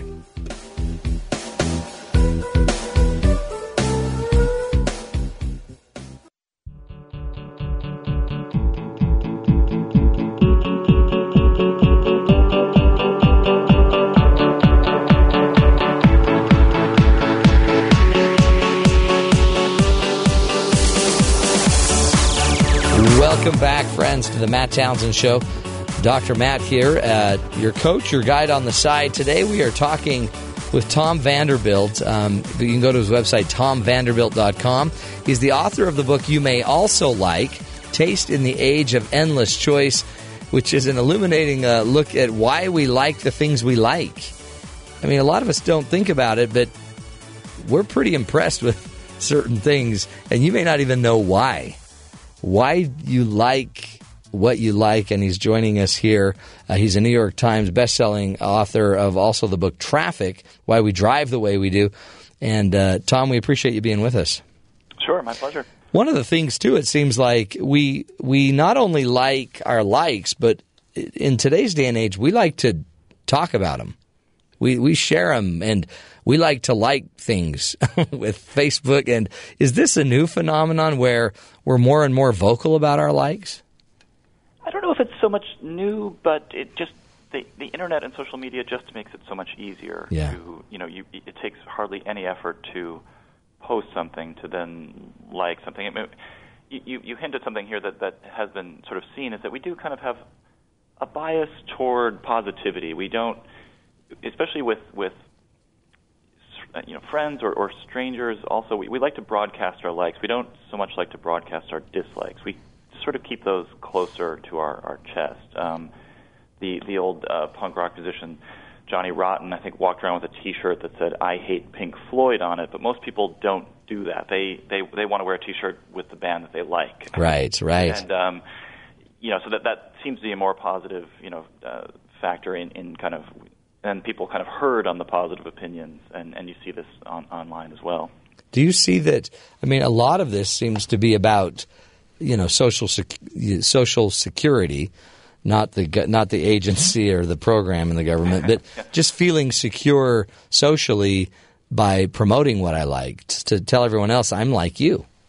Yeah, this may even go back to, we were talking about sort of evolutionary biology. This may go back to our kind of upbringing in small groups, and where conformity really meant survival, that you were inside this small group. But the thing here is interesting that psychologists have talked about something called conformist distinction, which states that yes, we all want to be like each other, but we all also want to be just a little bit different. If you come into work wearing the same thing that your coworker is wearing, you have this kind of nervous laugh for a minute, and did you guys coordinate your wardrobe? So, or let's say your neighbor buys a new car, you really like that car, but you'll feel a bit weird about buying the exact same thing that he has. You'll perhaps want at least a different color, a few different options. So I think we're always trying to just be just a little bit different, and in an age when a lot of people have access to the same things, this makes it more of a difficult challenge to achieve this distinction, that the sort of points for distinction become very small. And, where I live here in Brooklyn, New York, you find like things like going out for coffee now become, you kind of have to, do some research before you go to the coffee shop on what the latest, hip brewing technique is. Yeah. And, so it's to not look like a fool, because so even coffee has been made into this sort of, connoisseur item that you really need to know your stuff. Isn't that so true? And it's, like you're not even literate enough to know your coffees. What is your problem? And I sort of say, of course I'll have the nitro cold brew without actually knowing what it is, and then I'll look at it later and try to figure it out. But it's just, and yes, it is good coffee, but it's just another way that I'm not going to drink that coffee that everyone else is drinking. I need to create something, push the envelope here a little bit. Well, what have you learned about our likes and being offended? When somebody puts down what we like, or even we were just talking about the Warriors game with OKC, and I'm thinking, if you put somebody's team down, that could be deadly. Yeah, this is where trying to change someone's taste or really their behavior at all is a big challenge. And I think about, I spent some time in the book. I went to the Great American Beer Festival and was talking to judges of craft at this big craft beer competition, and trying to, and my father, just to use one example, has always kind of liked your Budweisers, kind of your traditional, light American pale lager. And at this beer festival, you've got some pretty, interesting, unusual stuff, very, very strong, distinct taste. And I was saying, like, how do you, sort of introduce this stuff to someone? And one of the judges sort of gave me some good advice, which was, number one, you don't just sort of bring a very hoppy IPA or some sort of, very strong beer and slam it down on the table in front of my father and say, drink this. Try that. It's going to change your life. Because number one, he's probably just going to think it tastes weird because it doesn't fit his mental model of what beer is supposed to be. And right. Second thing is, as you say, he's going to feel defensive. Like what you're saying, the stuff I've been drinking all my life is terrible, which, maybe I am slightly, but I'm just trying to point him that there's another world out there. But like everything, so you need to kind of, open the door slowly, and they refer to this as a gateway beer. You need something that's a little bit closer to what he's used to, but perhaps just a little bit more adventurous. But yeah, you just have to watch out for that sort of defensiveness trap, because we take these things seriously, these things that we... And why? Why did you learn? I guess it's because it's our identity. We think it's who we are. Yeah, and I think, my daughter was asking what my favorite color was because she was trying to figure out what her favorite color is. And at the age of 6, you don't really know much about your identity, but you can start to form what you think are things that will create your personality, so that they just reach for something like color. But the rest of us, it goes on. And and some of these things are, I would caution, they're pretty surface sorts of things. And the example you can use here is online dating. When two people are looking to, when two people, someone's trying to find a partner, a potential date, you have all these kind of surface interests you can write down.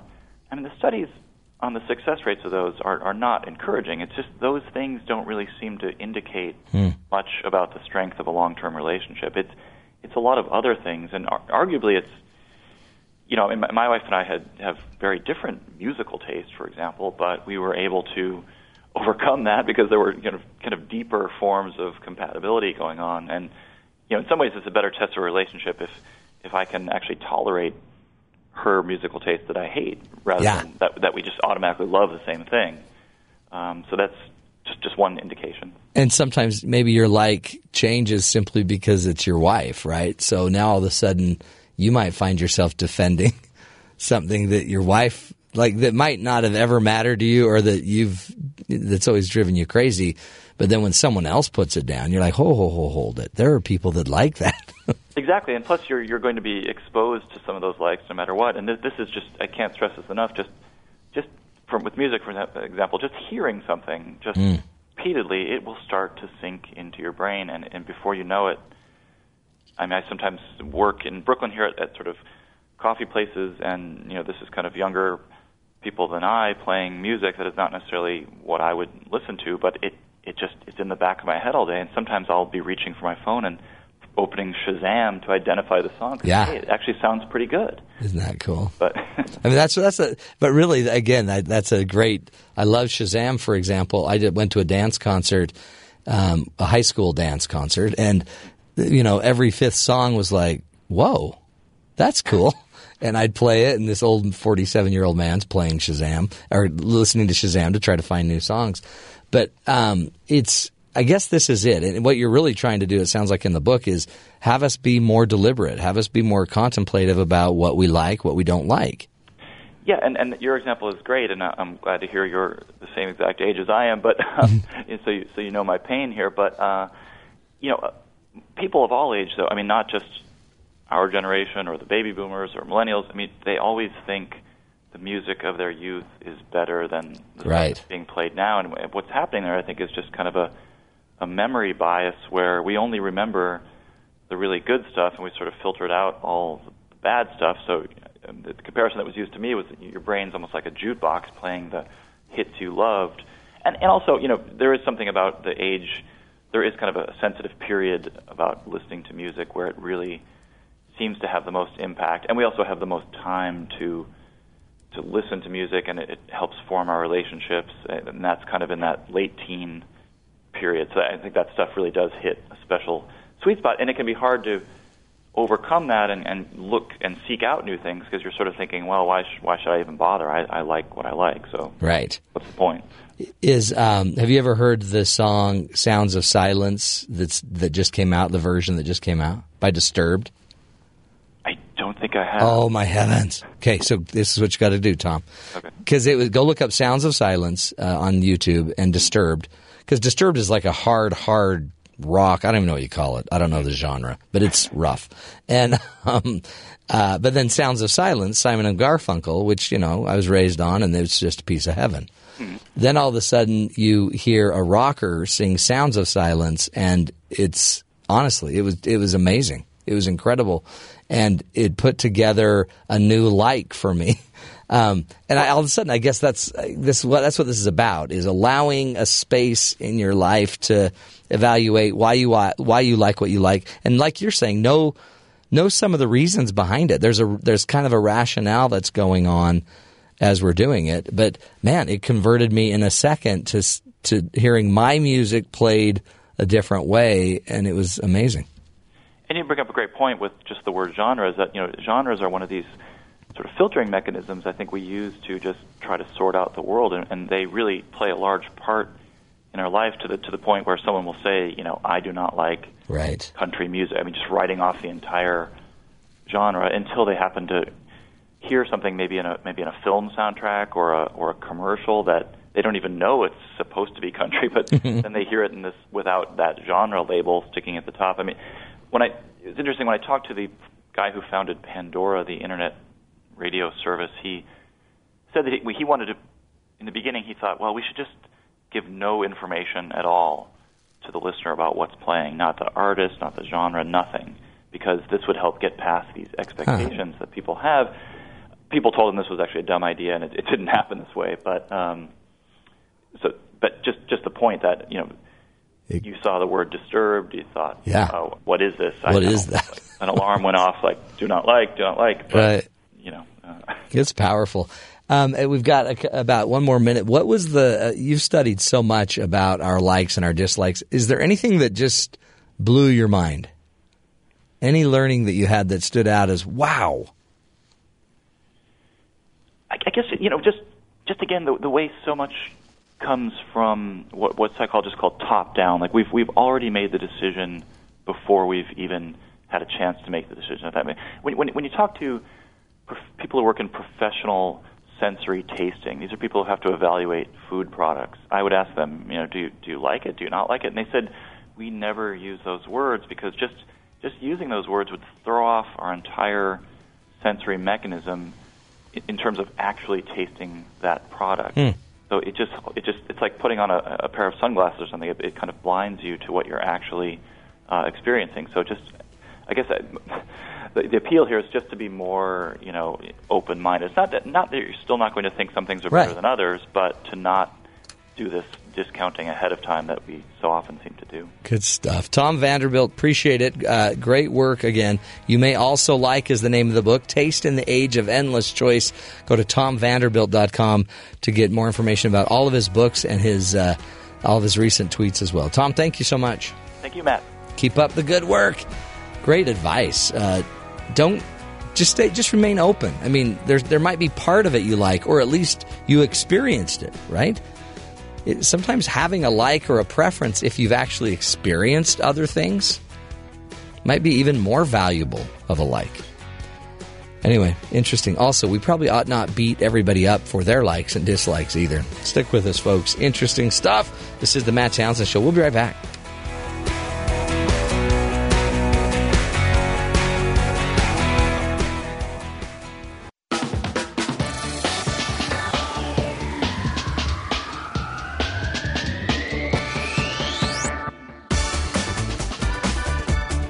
Welcome back, friends, to the Matt Townsend Show. Dr. Matt here, your coach, your guide on the side, and our lessons from Tom Vanderbilt's book, You May Also Like.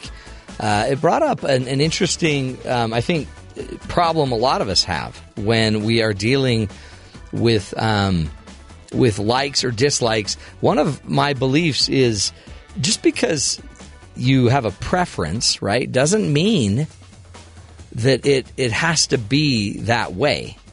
And I learned this with my kids, that they can have a preference for what they want, but it doesn't mean we always choose that preference.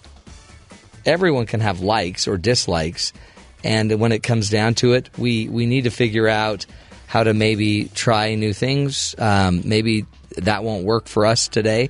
My wife and I have learned a crazy little secret with our own kids that sometimes it's better to not tell them what we're doing. Because the minute we make an announcement about what we're doing, everyone's going to have an opinion. And with 6 kids and one of them married with a husband and a grandchild, we don't have time, I guess, to make it perfect for everyone. So we always try to just instill the idea that let's just try it, right? We can try it. If you don't like it, we don't have to like it. If you push too hard on people to try stuff, a lot of times you'll just create an immediate rebellion. If you don't push hard on people to try stuff, then they're never going to learn what else is out there in the world. So there's a fine balance, isn't there? And any parent knows there's a fine balance to getting their child to do something, to try something, but also do it in a way that we don't want to destroy the game. It's the balance of, the goose and the golden egg, Aesop's fable, that you want to keep getting results in life, but you've got to do it without destroying your ability to get results tomorrow. Any parent can get something to happen today. I can get my kids to eat their vegetables. But if I get them to eat their vegetables in a way that actually hinders my ability to do it next time, then I'm becoming less and less effective. Our goal is to be able to be effective long term, to be able to get results today and be able to get them again tomorrow and the next day and the next day. And Tom's work and the example he was giving about getting his father to try a new drink or a new beer or a beverage, it's probably very appropriate for all of us to learn. If we want to get people to try new things, then you probably need to model it that, hey, this does well for you. They can see that it offers you an opportunity, and maybe start where the people are. It doesn't mean that they even want to change their beverage choice, but you can at least offer it. And if you're offering just a taste of something else, you might want to take it, folks. I mean, I know we all kind of fall into our entrenched stubbornness at times, but if somebody offers you a chance to try something different, try it. And know that there's nothing lost here. Just try stuff. Try it. We don't need to revert back to the 5-year-old that's not going to open his mouth to try anything new.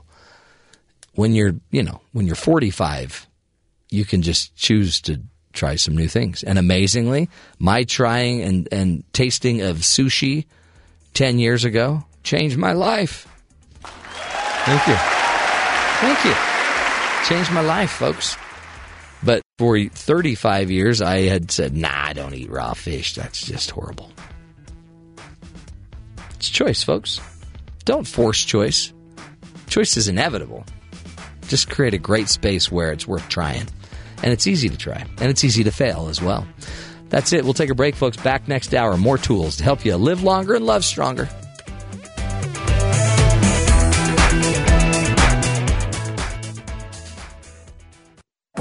This is the Matt Townsend Show. Your guide on the side. Follow Dr. Matt on Twitter At Dr. Matt Show. Call the show at 1-855-CHAT-BYU. This is the Matt Townsend Show. Dr. Matt Townsend. Now on BYU Radio. BYU Radio.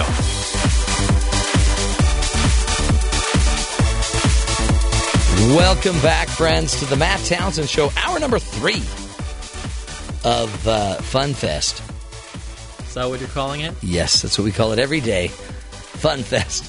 This is the show where we give you the tools, the information you need to grow healthier, happier lives because you didn't get a handbook when you were born. So today and every day, we fill in the blanks.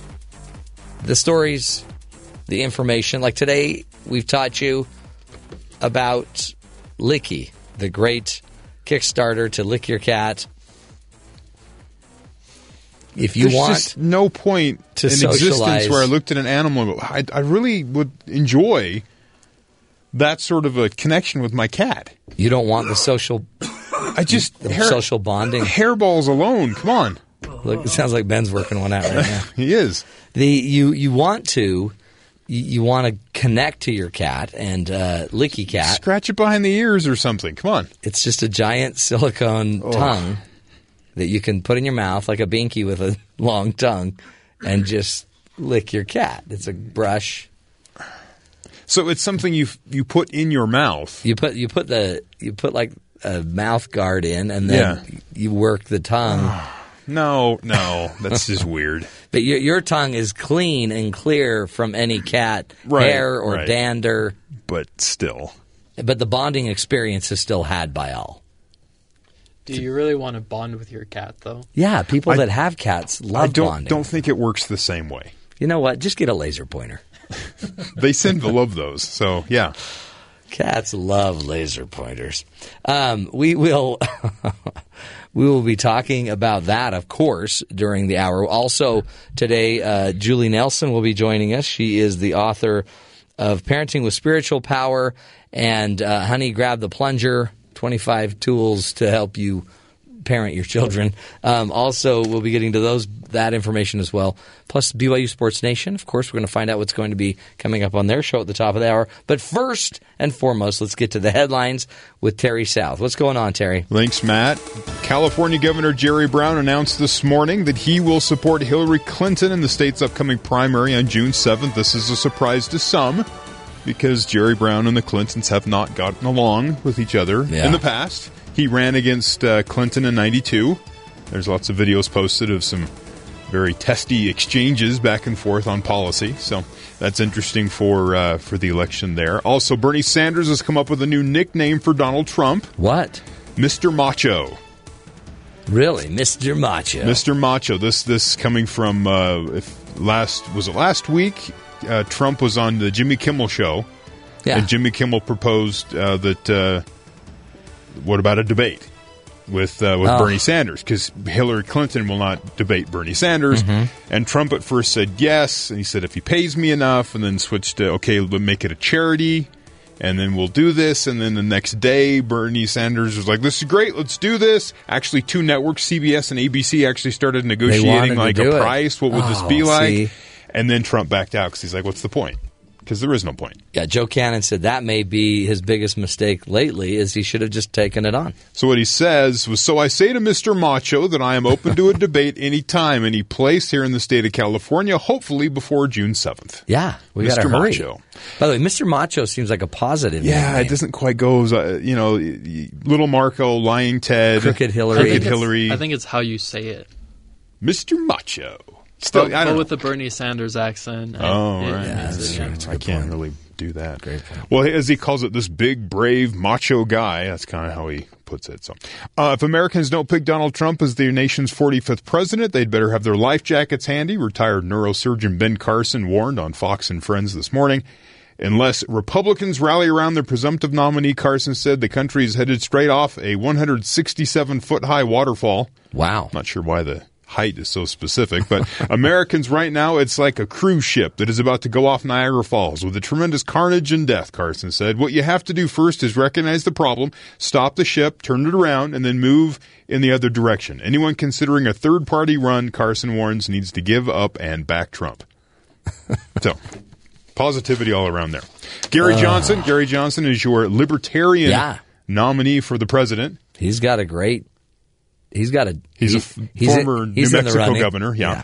The convention they had over the weekend had a lot more media attention than past years. The last cycle, they said they had 12 media credentials that were issued. Yeah, that's it. This year, 250 media credentials, because the libertarian could be an option if people don't like the two There you go. major party candidates.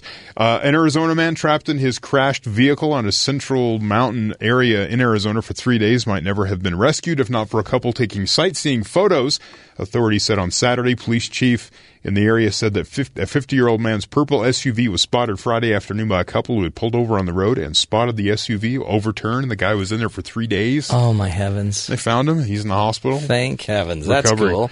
And in a story that kind of scary. Yeah, this is but I thought I'd share for a public service, as we do here on the show. And a parenting service. Out of Florida, of course. Florida police say they found 2 alligators snacking on human remains in a canal Monday night. Although the body appeared to have been in the water for a long time, the cause of death is unclear. Officers armed with AR-15 stood by in the town of Southwest Ranches near Fort Lauderdale while the alligator trapper worked to separate the animals from the body. It was reported recovered around 10 p.m. A spokesperson for Florida Fish and Wildlife says it's too soon to know if the alligator killed the victim. Tase it. Well, what? Do they think the victim just... I don't know. Yeah. So, yeah. So somebody's missing. Somebody's missing. In that area. They're not sure who. Have you seen Vic? And they're not sure what circumstances led to what they found. Oh, that is just tragic. He was playing with the alligators a couple nights ago. He just went out to feed the bad chicken to the alligators, and we haven't seen him since. Quite a few alligator attack stories going on. So I think wildlife are rising up against us. Just watch. We had the monkey on the back of that guy. We're not sure if that was by choice or was it attacking the guy, so he went 112 miles an hour or whatever he was doing. Yeah. We don't know these facts. You don't know. We just know that they stopped him because he was speeding. This is the problem with the media today. They don't give you all of the facts. More details. We got to know. Apparently, celebrities are really big into getting a bathing suit photo taken floating on an inflatable swan. Because there's just a list of just a million. Kendall Jenner, all the Jenners, the Kardashians, they all have pictures of them floating on swans. Do you follow them often? No. Is that what you're admitting here? Here's why I bring it up. Okay. And Amy Schumer, who's a woman that I don't follow either. She's a comedian, but she's pretty risque. You know, she's not one I'd normally follow. She has a really funny video of her showing the proper way to get out of a swan, out of an inflatable swan, so you don't look ridiculous. She's trying to say there's no real graceful way to do it, but she may have an angle that you can. There's an angle, and we'll post the video on our Twitter feed at Dr. Matt Show. It's just the graceful way to exit any inflatable pool. I don't know what you call it, apparatus.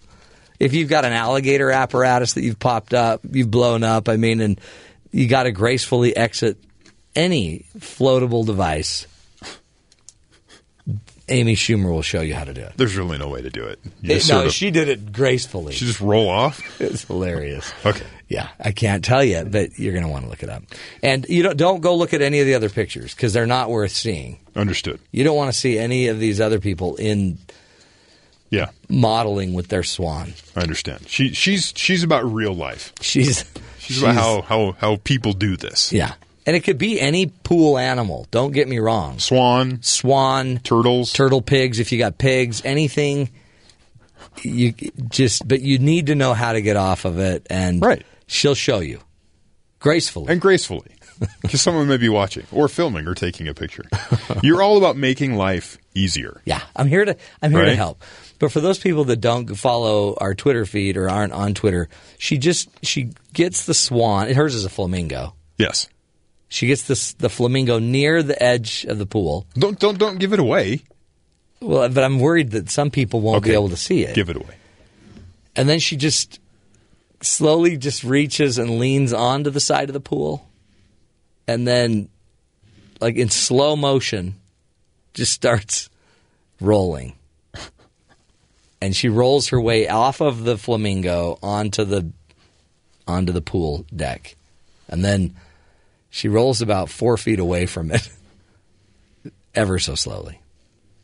With her hat on and her cover up, it's fantastic. Okay. And she's stiff as a board. It's fantastic.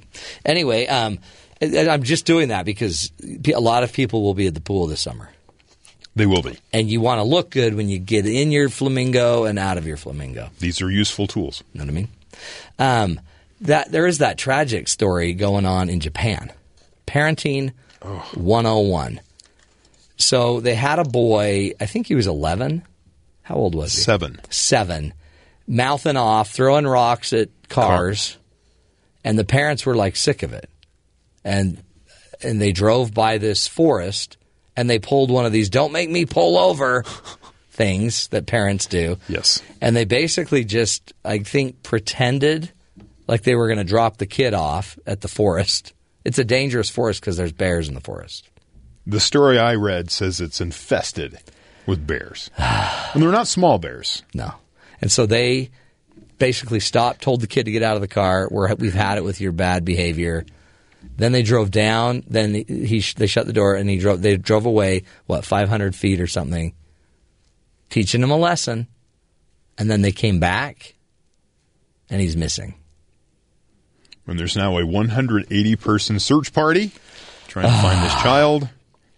And at first they lied about what they did, the parents. Did they? They just said he was missing. And then after being questioned for a while, they're like, okay, we dropped him off to punish him. And so there's no word on where that's going to go. Right. They're trying to find the kid first. Which any parent would be terrified of that because every parent's threatened to do something like that. Like, don't make me send you to this cop right here. It's been raining, temperatures around 44 degrees. Sad. Yeah. Sad. So, not to be a downer, but we're trying to give you all the news. Did you hear about this what's it called? A robbery? I don't know what you call it. All I know is it's against the 8th commandment. Police say 2 men were caught flouting the 8th commandment when surveillance video captured them stealing nearly $500 worth of Bibles. From a Christian store. Is that the chime that plays when they open the door and walk in? Wow. Yeah, and then the evil laugh. Yeah. Images shared by police show the men lifting 8 Bibles from the Morning Star Christian store on April 23rd. Police have not identified the men and asked that anyone who recognizes them from the images they posted to contact police. These are people, obviously infidels. Okay. Right? They stole the Bible, yeah. They're not honoring the "thou shalt not steal" commandment. Plus, just loving your neighbor. Well, what if they're handing the Bibles out? Maybe they're just good Christians looking for a Bible. But aren't there free Bibles in a lot of other places? Well, if they hotels, wanted a Bible, they're in hotels. Steal it from a hotel. I think it's actually less surveillance. Isn't that a gift? Don't they want? Do the Gideons want you to take? They probably don't want you to take the Bible out of the. It might be give a Bible, leave a Bible type of concept. Kind of like that. I don't like my Bible. Just switch it out. So, and by the way, if you're buying a Bible out of the back seat of a car or the trunk of a car, I'm going to bet they're hot Bibles. That's a red flag. Yeah. You don't want to buy a hot Bible. They're hot Bibles.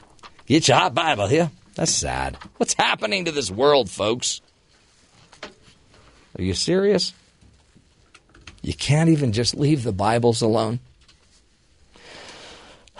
These kids nowadays. Coming up next, Julie Nelson will be joining us. We are going to be talking about the harm of spanking. Should you spank your children? Well, it's better than leaving them, that poor boy, by the bear-infested forest. What do you do, folks? Parenting 101. Our bomb mom is joining us up next. Julie K. Nelson. Stick with us. This is the Matt Townsend Show. We'll be right back.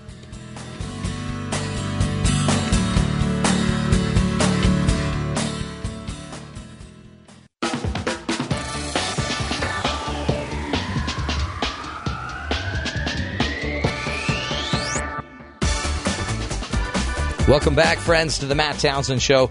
In studio with us, Julie K. Nelson, also known as the Bomb Mom or the Child Whisperer. She's a wife and a mother of 5 children and author of 2 books, Parenting with Spiritual Power and Honey, Get the Plunger. You said, honey, get the plunger earlier in the show, and I laughed. 25. Because it's called Keep It Real and Grab a Plunger. Keep it, honey, grab the plunger for real and keep it that way. Grab the hammer and hit the hits over the head. It's a great title, but if I don't have it in front of me, it never works. Yeah, 25 tips for surviving parenthood. By the way, have you ever tried to get out of an inflatable in a pool gracefully? Yeah, it's the rollover effect. Yeah, it's hard. Mm-hmm. It's super hard. You got to do that. So you today, though, are going to talk to us about parenting because it's hard to discipline. And I think some parents think, well, we'll just spank them. Mm-hmm. That's what our parents did with us. And then that tragic one in Japan where the parents tried the old, hey, don't make me leave you with the bears. By the side of the road. With the bears. In the forest, yeah.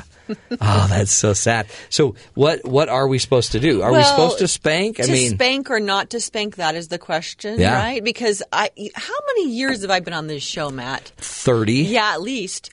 And 30, I've been avoiding this topic because I'll tell you what, nobody wants to talk about spanking because it's all our default button. It's how we were raised. But none of us really want to talk about it because it's kind of like, well, I'm at my worst when I spank, and so probably I'm doing damage to my kids, and we all feel guilty about it after we do it, and that kind of stuff. Yeah. And so I haven't really wanted to talk about it, but there was some new research that came up just in the Deseret News on May the 7th that I wanted to bring up because it's about a meta-analysis. It was published in the Journal of Family Psychology. Lead researcher Elizabeth Gershoff from the Department of Human Resources and Family Sciences at University of Texas. And there's 160,000 children that was over a 5-decade analysis. So wow, that's pretty a good big study. sample size. Deep. Yeah. And she says at the end of this article, she says that with that sample size, it's produced very, very consistent findings that are very consistent in psychology. So we kind of have to trust it because it's a meta-analysis of a lot of research. Bottom line, what do you think? Shouldn't Matt? spank. Did you spank your kids? It depends on the day. Mm-hmm. I spanked when I was younger parenting. Mm-hmm. I wouldn't spank them, but when I was really upset, I'd swat them, and then that ended up stopping. Mm-hmm. Because once I learned more of the research, it actually came down to a conversation with my wife. She's like, "Why do you spank?" Mm-hmm. And other than they're evil. Because they need to learn something. They need to learn it. They need to learn it now. And it created this intense experience. It was a stopping point for the behavior. But what I realized is I was never doing it proactively. Mm-hmm. I was reacting because they almost got killed. So I'm now about to kill them. Yeah. So I never felt right. Mm-hmm. Yeah. Me too, Matt. I think we're in the same, camp. Because when I had my first child, again, I would spank on occasion. Yeah. And I'm studying at the same time. I'm doing learning education the skills, and research and stuff at the same time that you were, and you're learning other options. And that's the key. That's the thing. Yeah. Is that we think it's like really the only thing because that's what was passed down to us from our parents, and we turned out okay, and. So what this meta-analysis found was that she said spanking was related to less of all the good things we want for our kids. It's not significantly related to compliance. Yeah. It did not make children more or less likely to comply. It doesn't achieve what parents want, which is compliance and acting appropriately in the future. So she considered 17 different possible outcomes from spanking, and it was concluded that an open-handed swat on the child's behind or extremities did not correlate with better behavior, but it did correlate with higher levels of aggression, anxiety and depression, and lower scores in school. Which amazingly my first 3 kids had. And But that's the problem. My first one challenged me a lot, and so I would do that, when he was younger.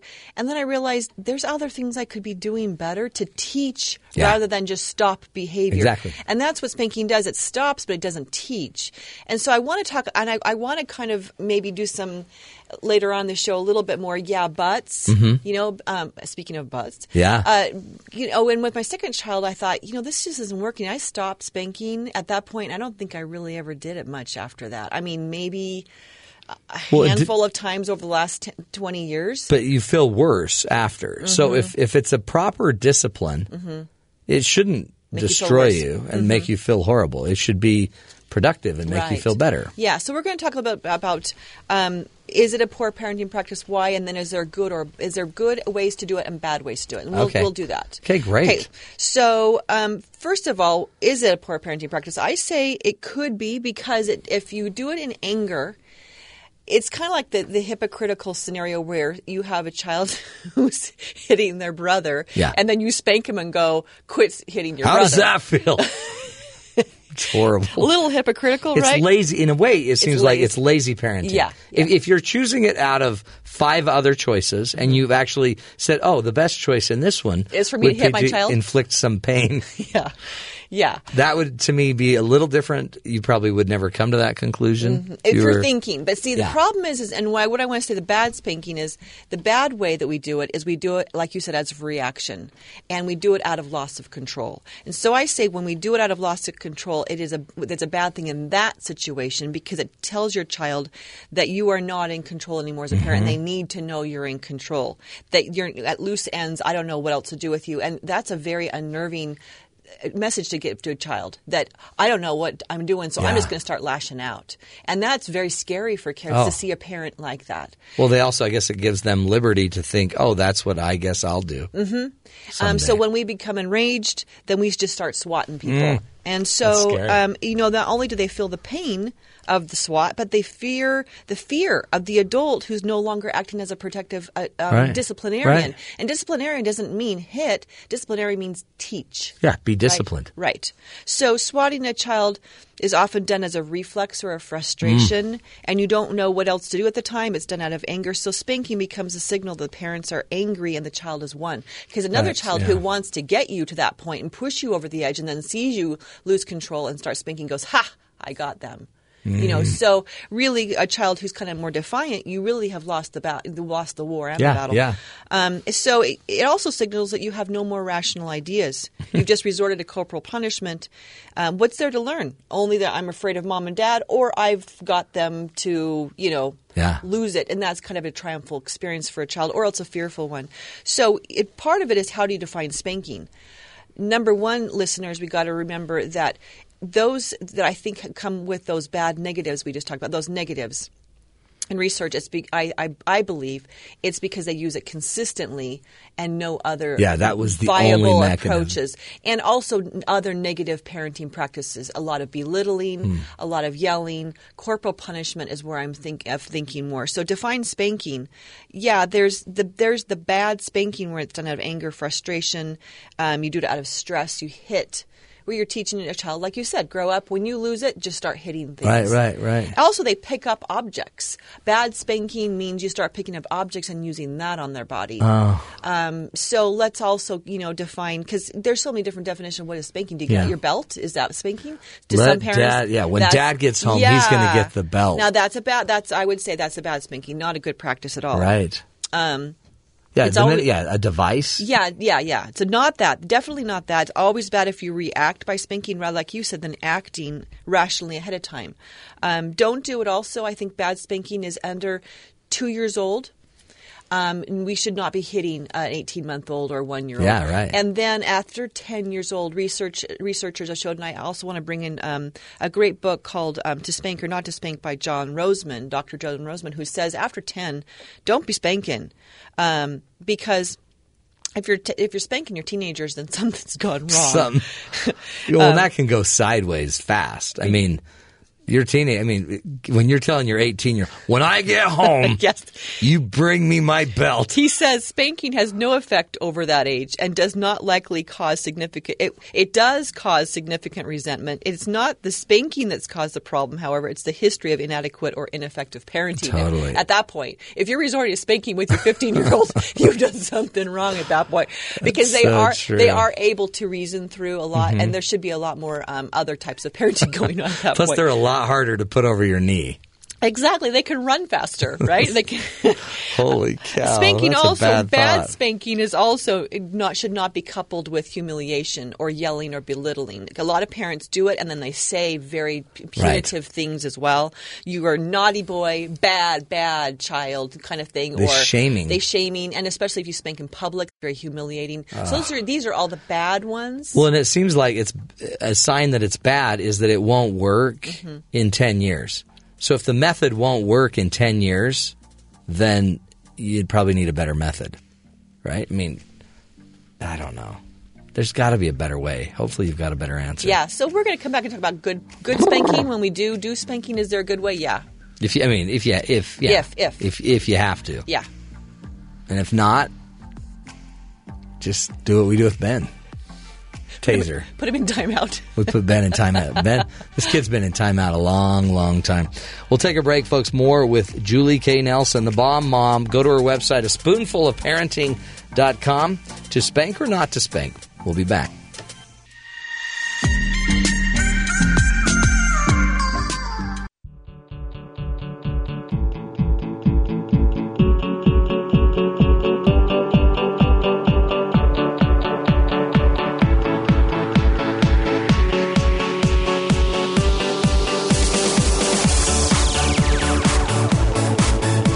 Welcome back, friends, to the Matt Townsend Show. Julie Nelson's in studio with us. She has a great website, aspoonfulofparenting.com. She also has a master's degree in marriage and family and human development and teaches classes at Utah Valley University in marriage and applied parenting. Today she's teaching us about spanking. And the latest research says it's not a great method. I mean, it's a method. It's just it's not one that will pay dividends long term. Yeah, it doesn't give you the long-term compliance that you'd think you would get. You get some immediate results, but there should be other things going on, and we don't use it as our first line of defense every time. And it seems like that's what happens is we were spanked, corporal punishment, it's good, it's in the Bible, I guess. And I don't know. I look at it more like I never felt good doing it, and my kids never looked up to me after I did it, so we probably need a better way. Yeah. Yeah, so there's some bad. We talked about last segment about the bad ways to spank. Let's also talk about that it's not good with certain children. You know your kids, and some of them you just have to give them the stink eye, the sideways glance, and that's all they need. That's it. And so, you'd kind of have to decide, is this right for this child as well? And some maybe push it a little bit farther, and you need to maybe hold them to a little bit more accountable and stop the, if you have a spitter or someone, you really have to stop in the moment. Yeah. But most kids really just need a little bit more of the I'm disappointed in you, and there's some consequences that are going to happen. And a real consequence. Internalize it. If we spank, it's more like shooting a sparrow with a cannon. Yeah. But you got it. Yeah. Nailed it. Yeah, but there's so many other options. So let's talk about the difference between corporal punishment and brutal beating, and which really does have negative effects, folks. It really does. And we want to use objects as well to hit them with. And then what could be not so damaging to kids and what could help in the moment. And John Roseman, he's a doctor, psychologist who wrote this book, To Spank or Not to Spank, and he brings in some other research that kind of shows that it's not such a bad thing. In fact, it could be helpful at times. In a situation. So we don't feel so guilty. Yeah. But he talks about what you can do to make it effective. And one is that you should explain to the child they should be spanked only as a way to provide immediate halt to an unacceptable behavior. It's a way to say, stop, listen. Yeah, that's what I always wanted, more immediacy. Yeah, it's just to stop, listen. So you would say, you are not allowed to speak to me or your father like that.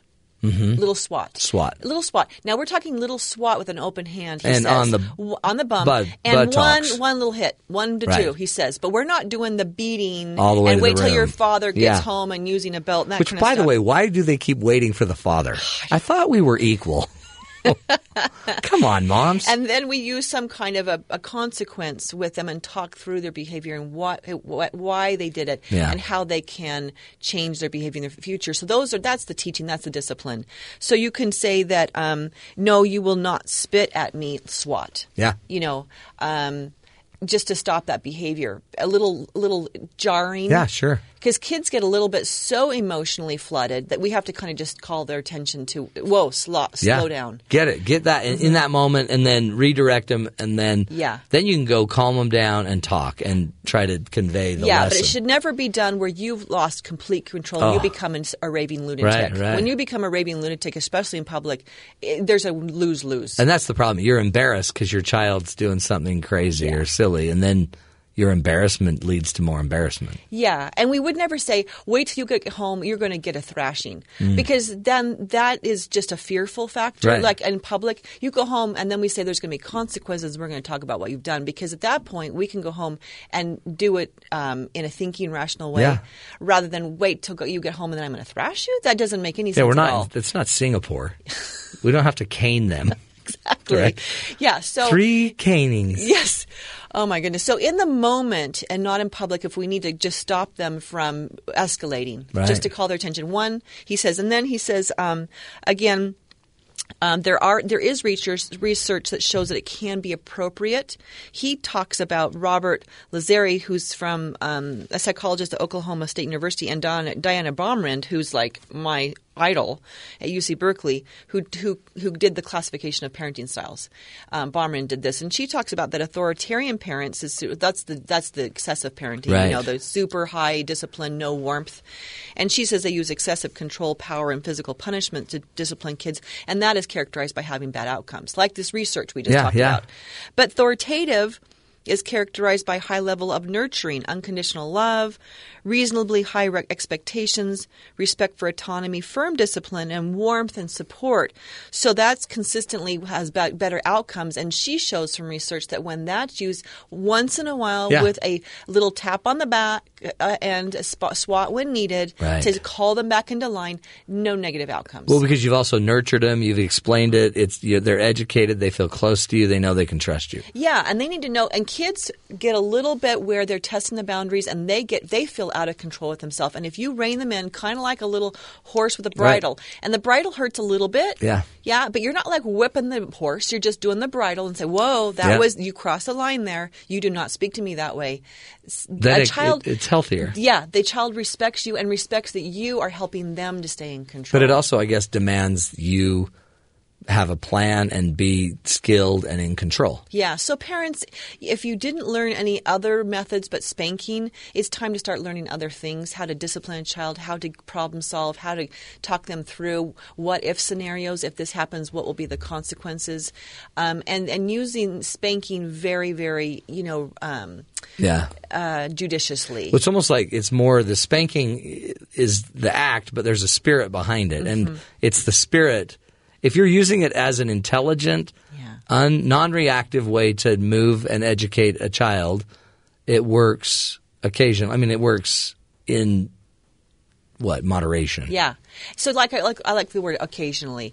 Like I said, I could probably count on my right hand the number of times I've spanked since I decided I'm going to use other methods. And it helps the kids to internalize things and what do they want to have outcomes in their lives, and instead of fearing me. Yeah. And there's some kids that, like you said, I have a kid that if you touch him like that, it's destructive. Oh, yeah. But others that whatever.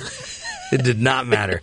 It's so true. Julie, you're the best. Everybody go check out her website, aspoonfulofparenting.com, and her many, many books that are on the site that one of them is called Keep It Real and Grab a Plunger, 25 Tips for Surviving Parenthood. You're going to want that one. Julie, thanks. Thank you. Keep up the great work. And parents, be careful.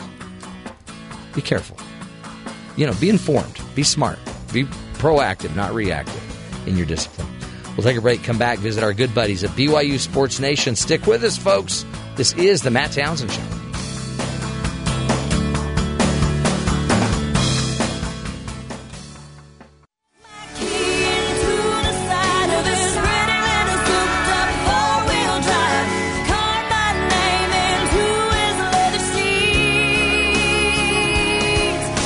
Welcome back, friends, to the Matt Townsend Show. We're going to send it down to our good buddies there at BYU Sports Nation, find out what's going to be coming up on their show at the top of the hour. Hello, gentlemen. Hello, Matthew. What's up? How are you? Fantastic. How was your holiday? You know what? It was excellent. I climbed the mountain all the way up to the Y. Have you guys done that? Yeah. I'm not sure I'll ever do that we've again. done that. I mean, it's harder than it looks. It's a lot harder than it looks. It's like a hill. It's like a mountain. It's like a mountain and 2.5 mile round trip.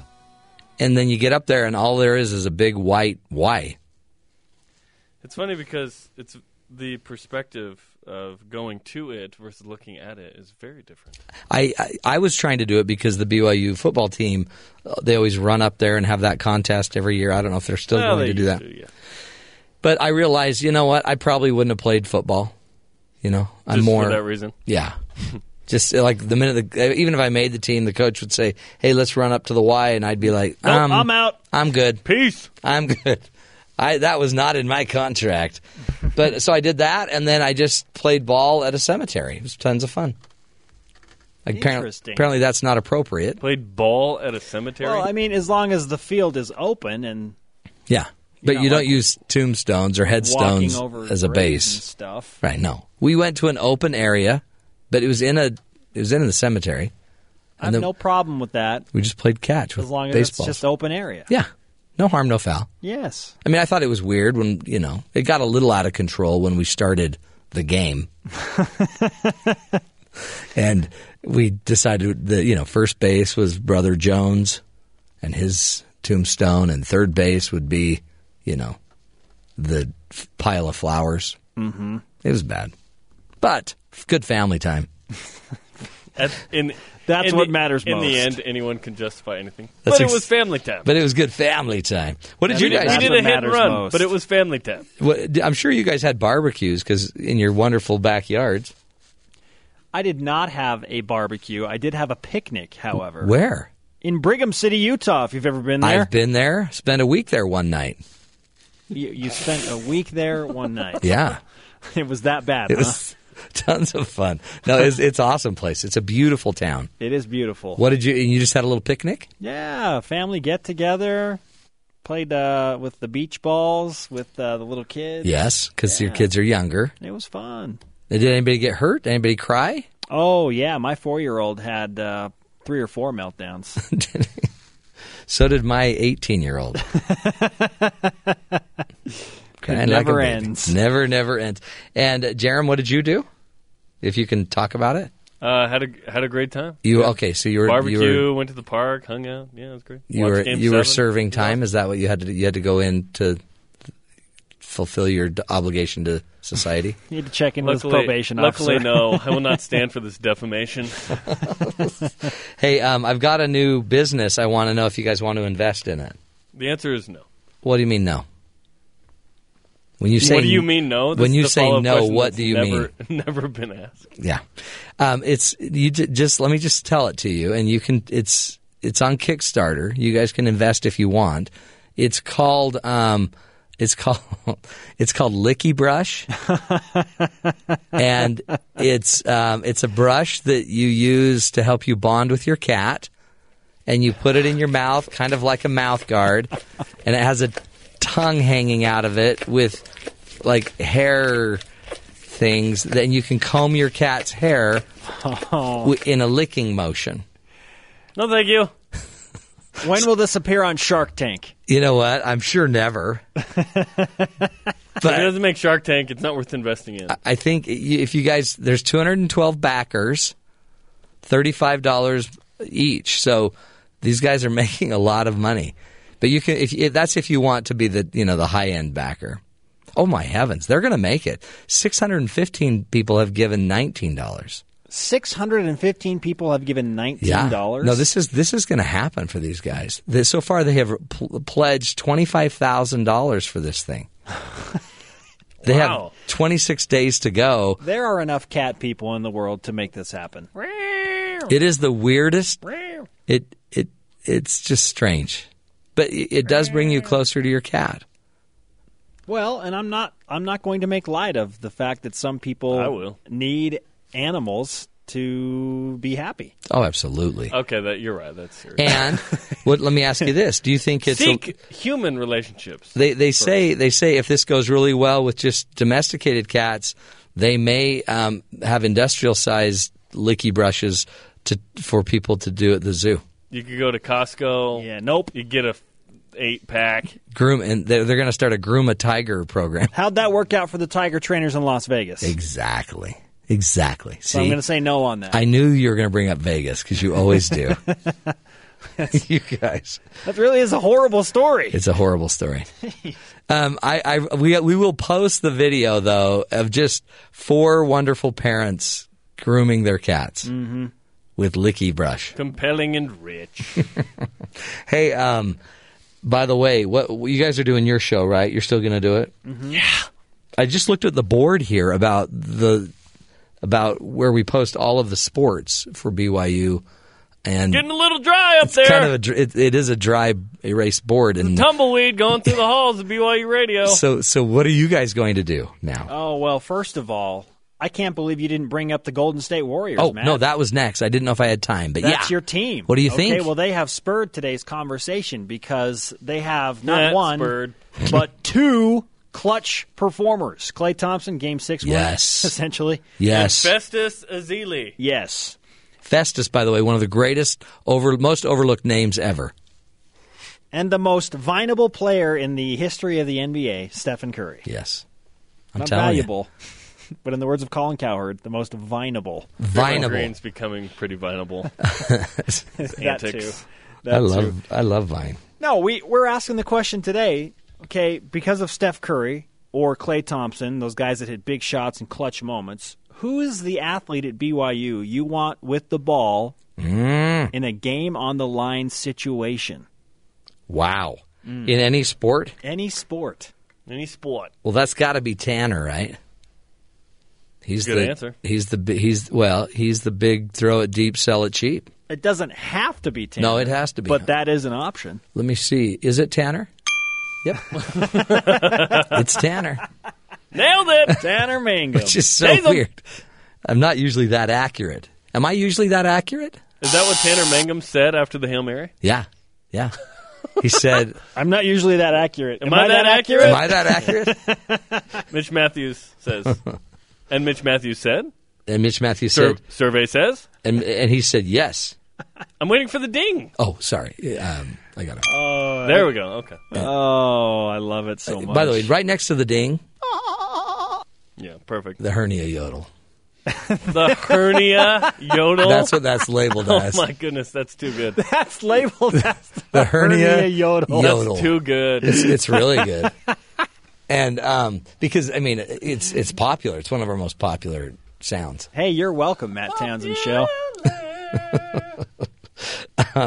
So you're going to ask that question, and what else? What else? Jordan Chapman, who is the smartest basketball player by far, he has his count it and one. He's going to be in law school or business school this fall. He is going to be a junior academically. So how about that? Wow. He'll tell us how preparations are going over the summer. He is killing BYU it. hopes will be a national championship basketball team. Yeah, he needs to slow Rena down. Chesser, who is a mother of 4, has qualified in the steeplechase. That's a 3,000 meter race where you jump into the water. Yeah.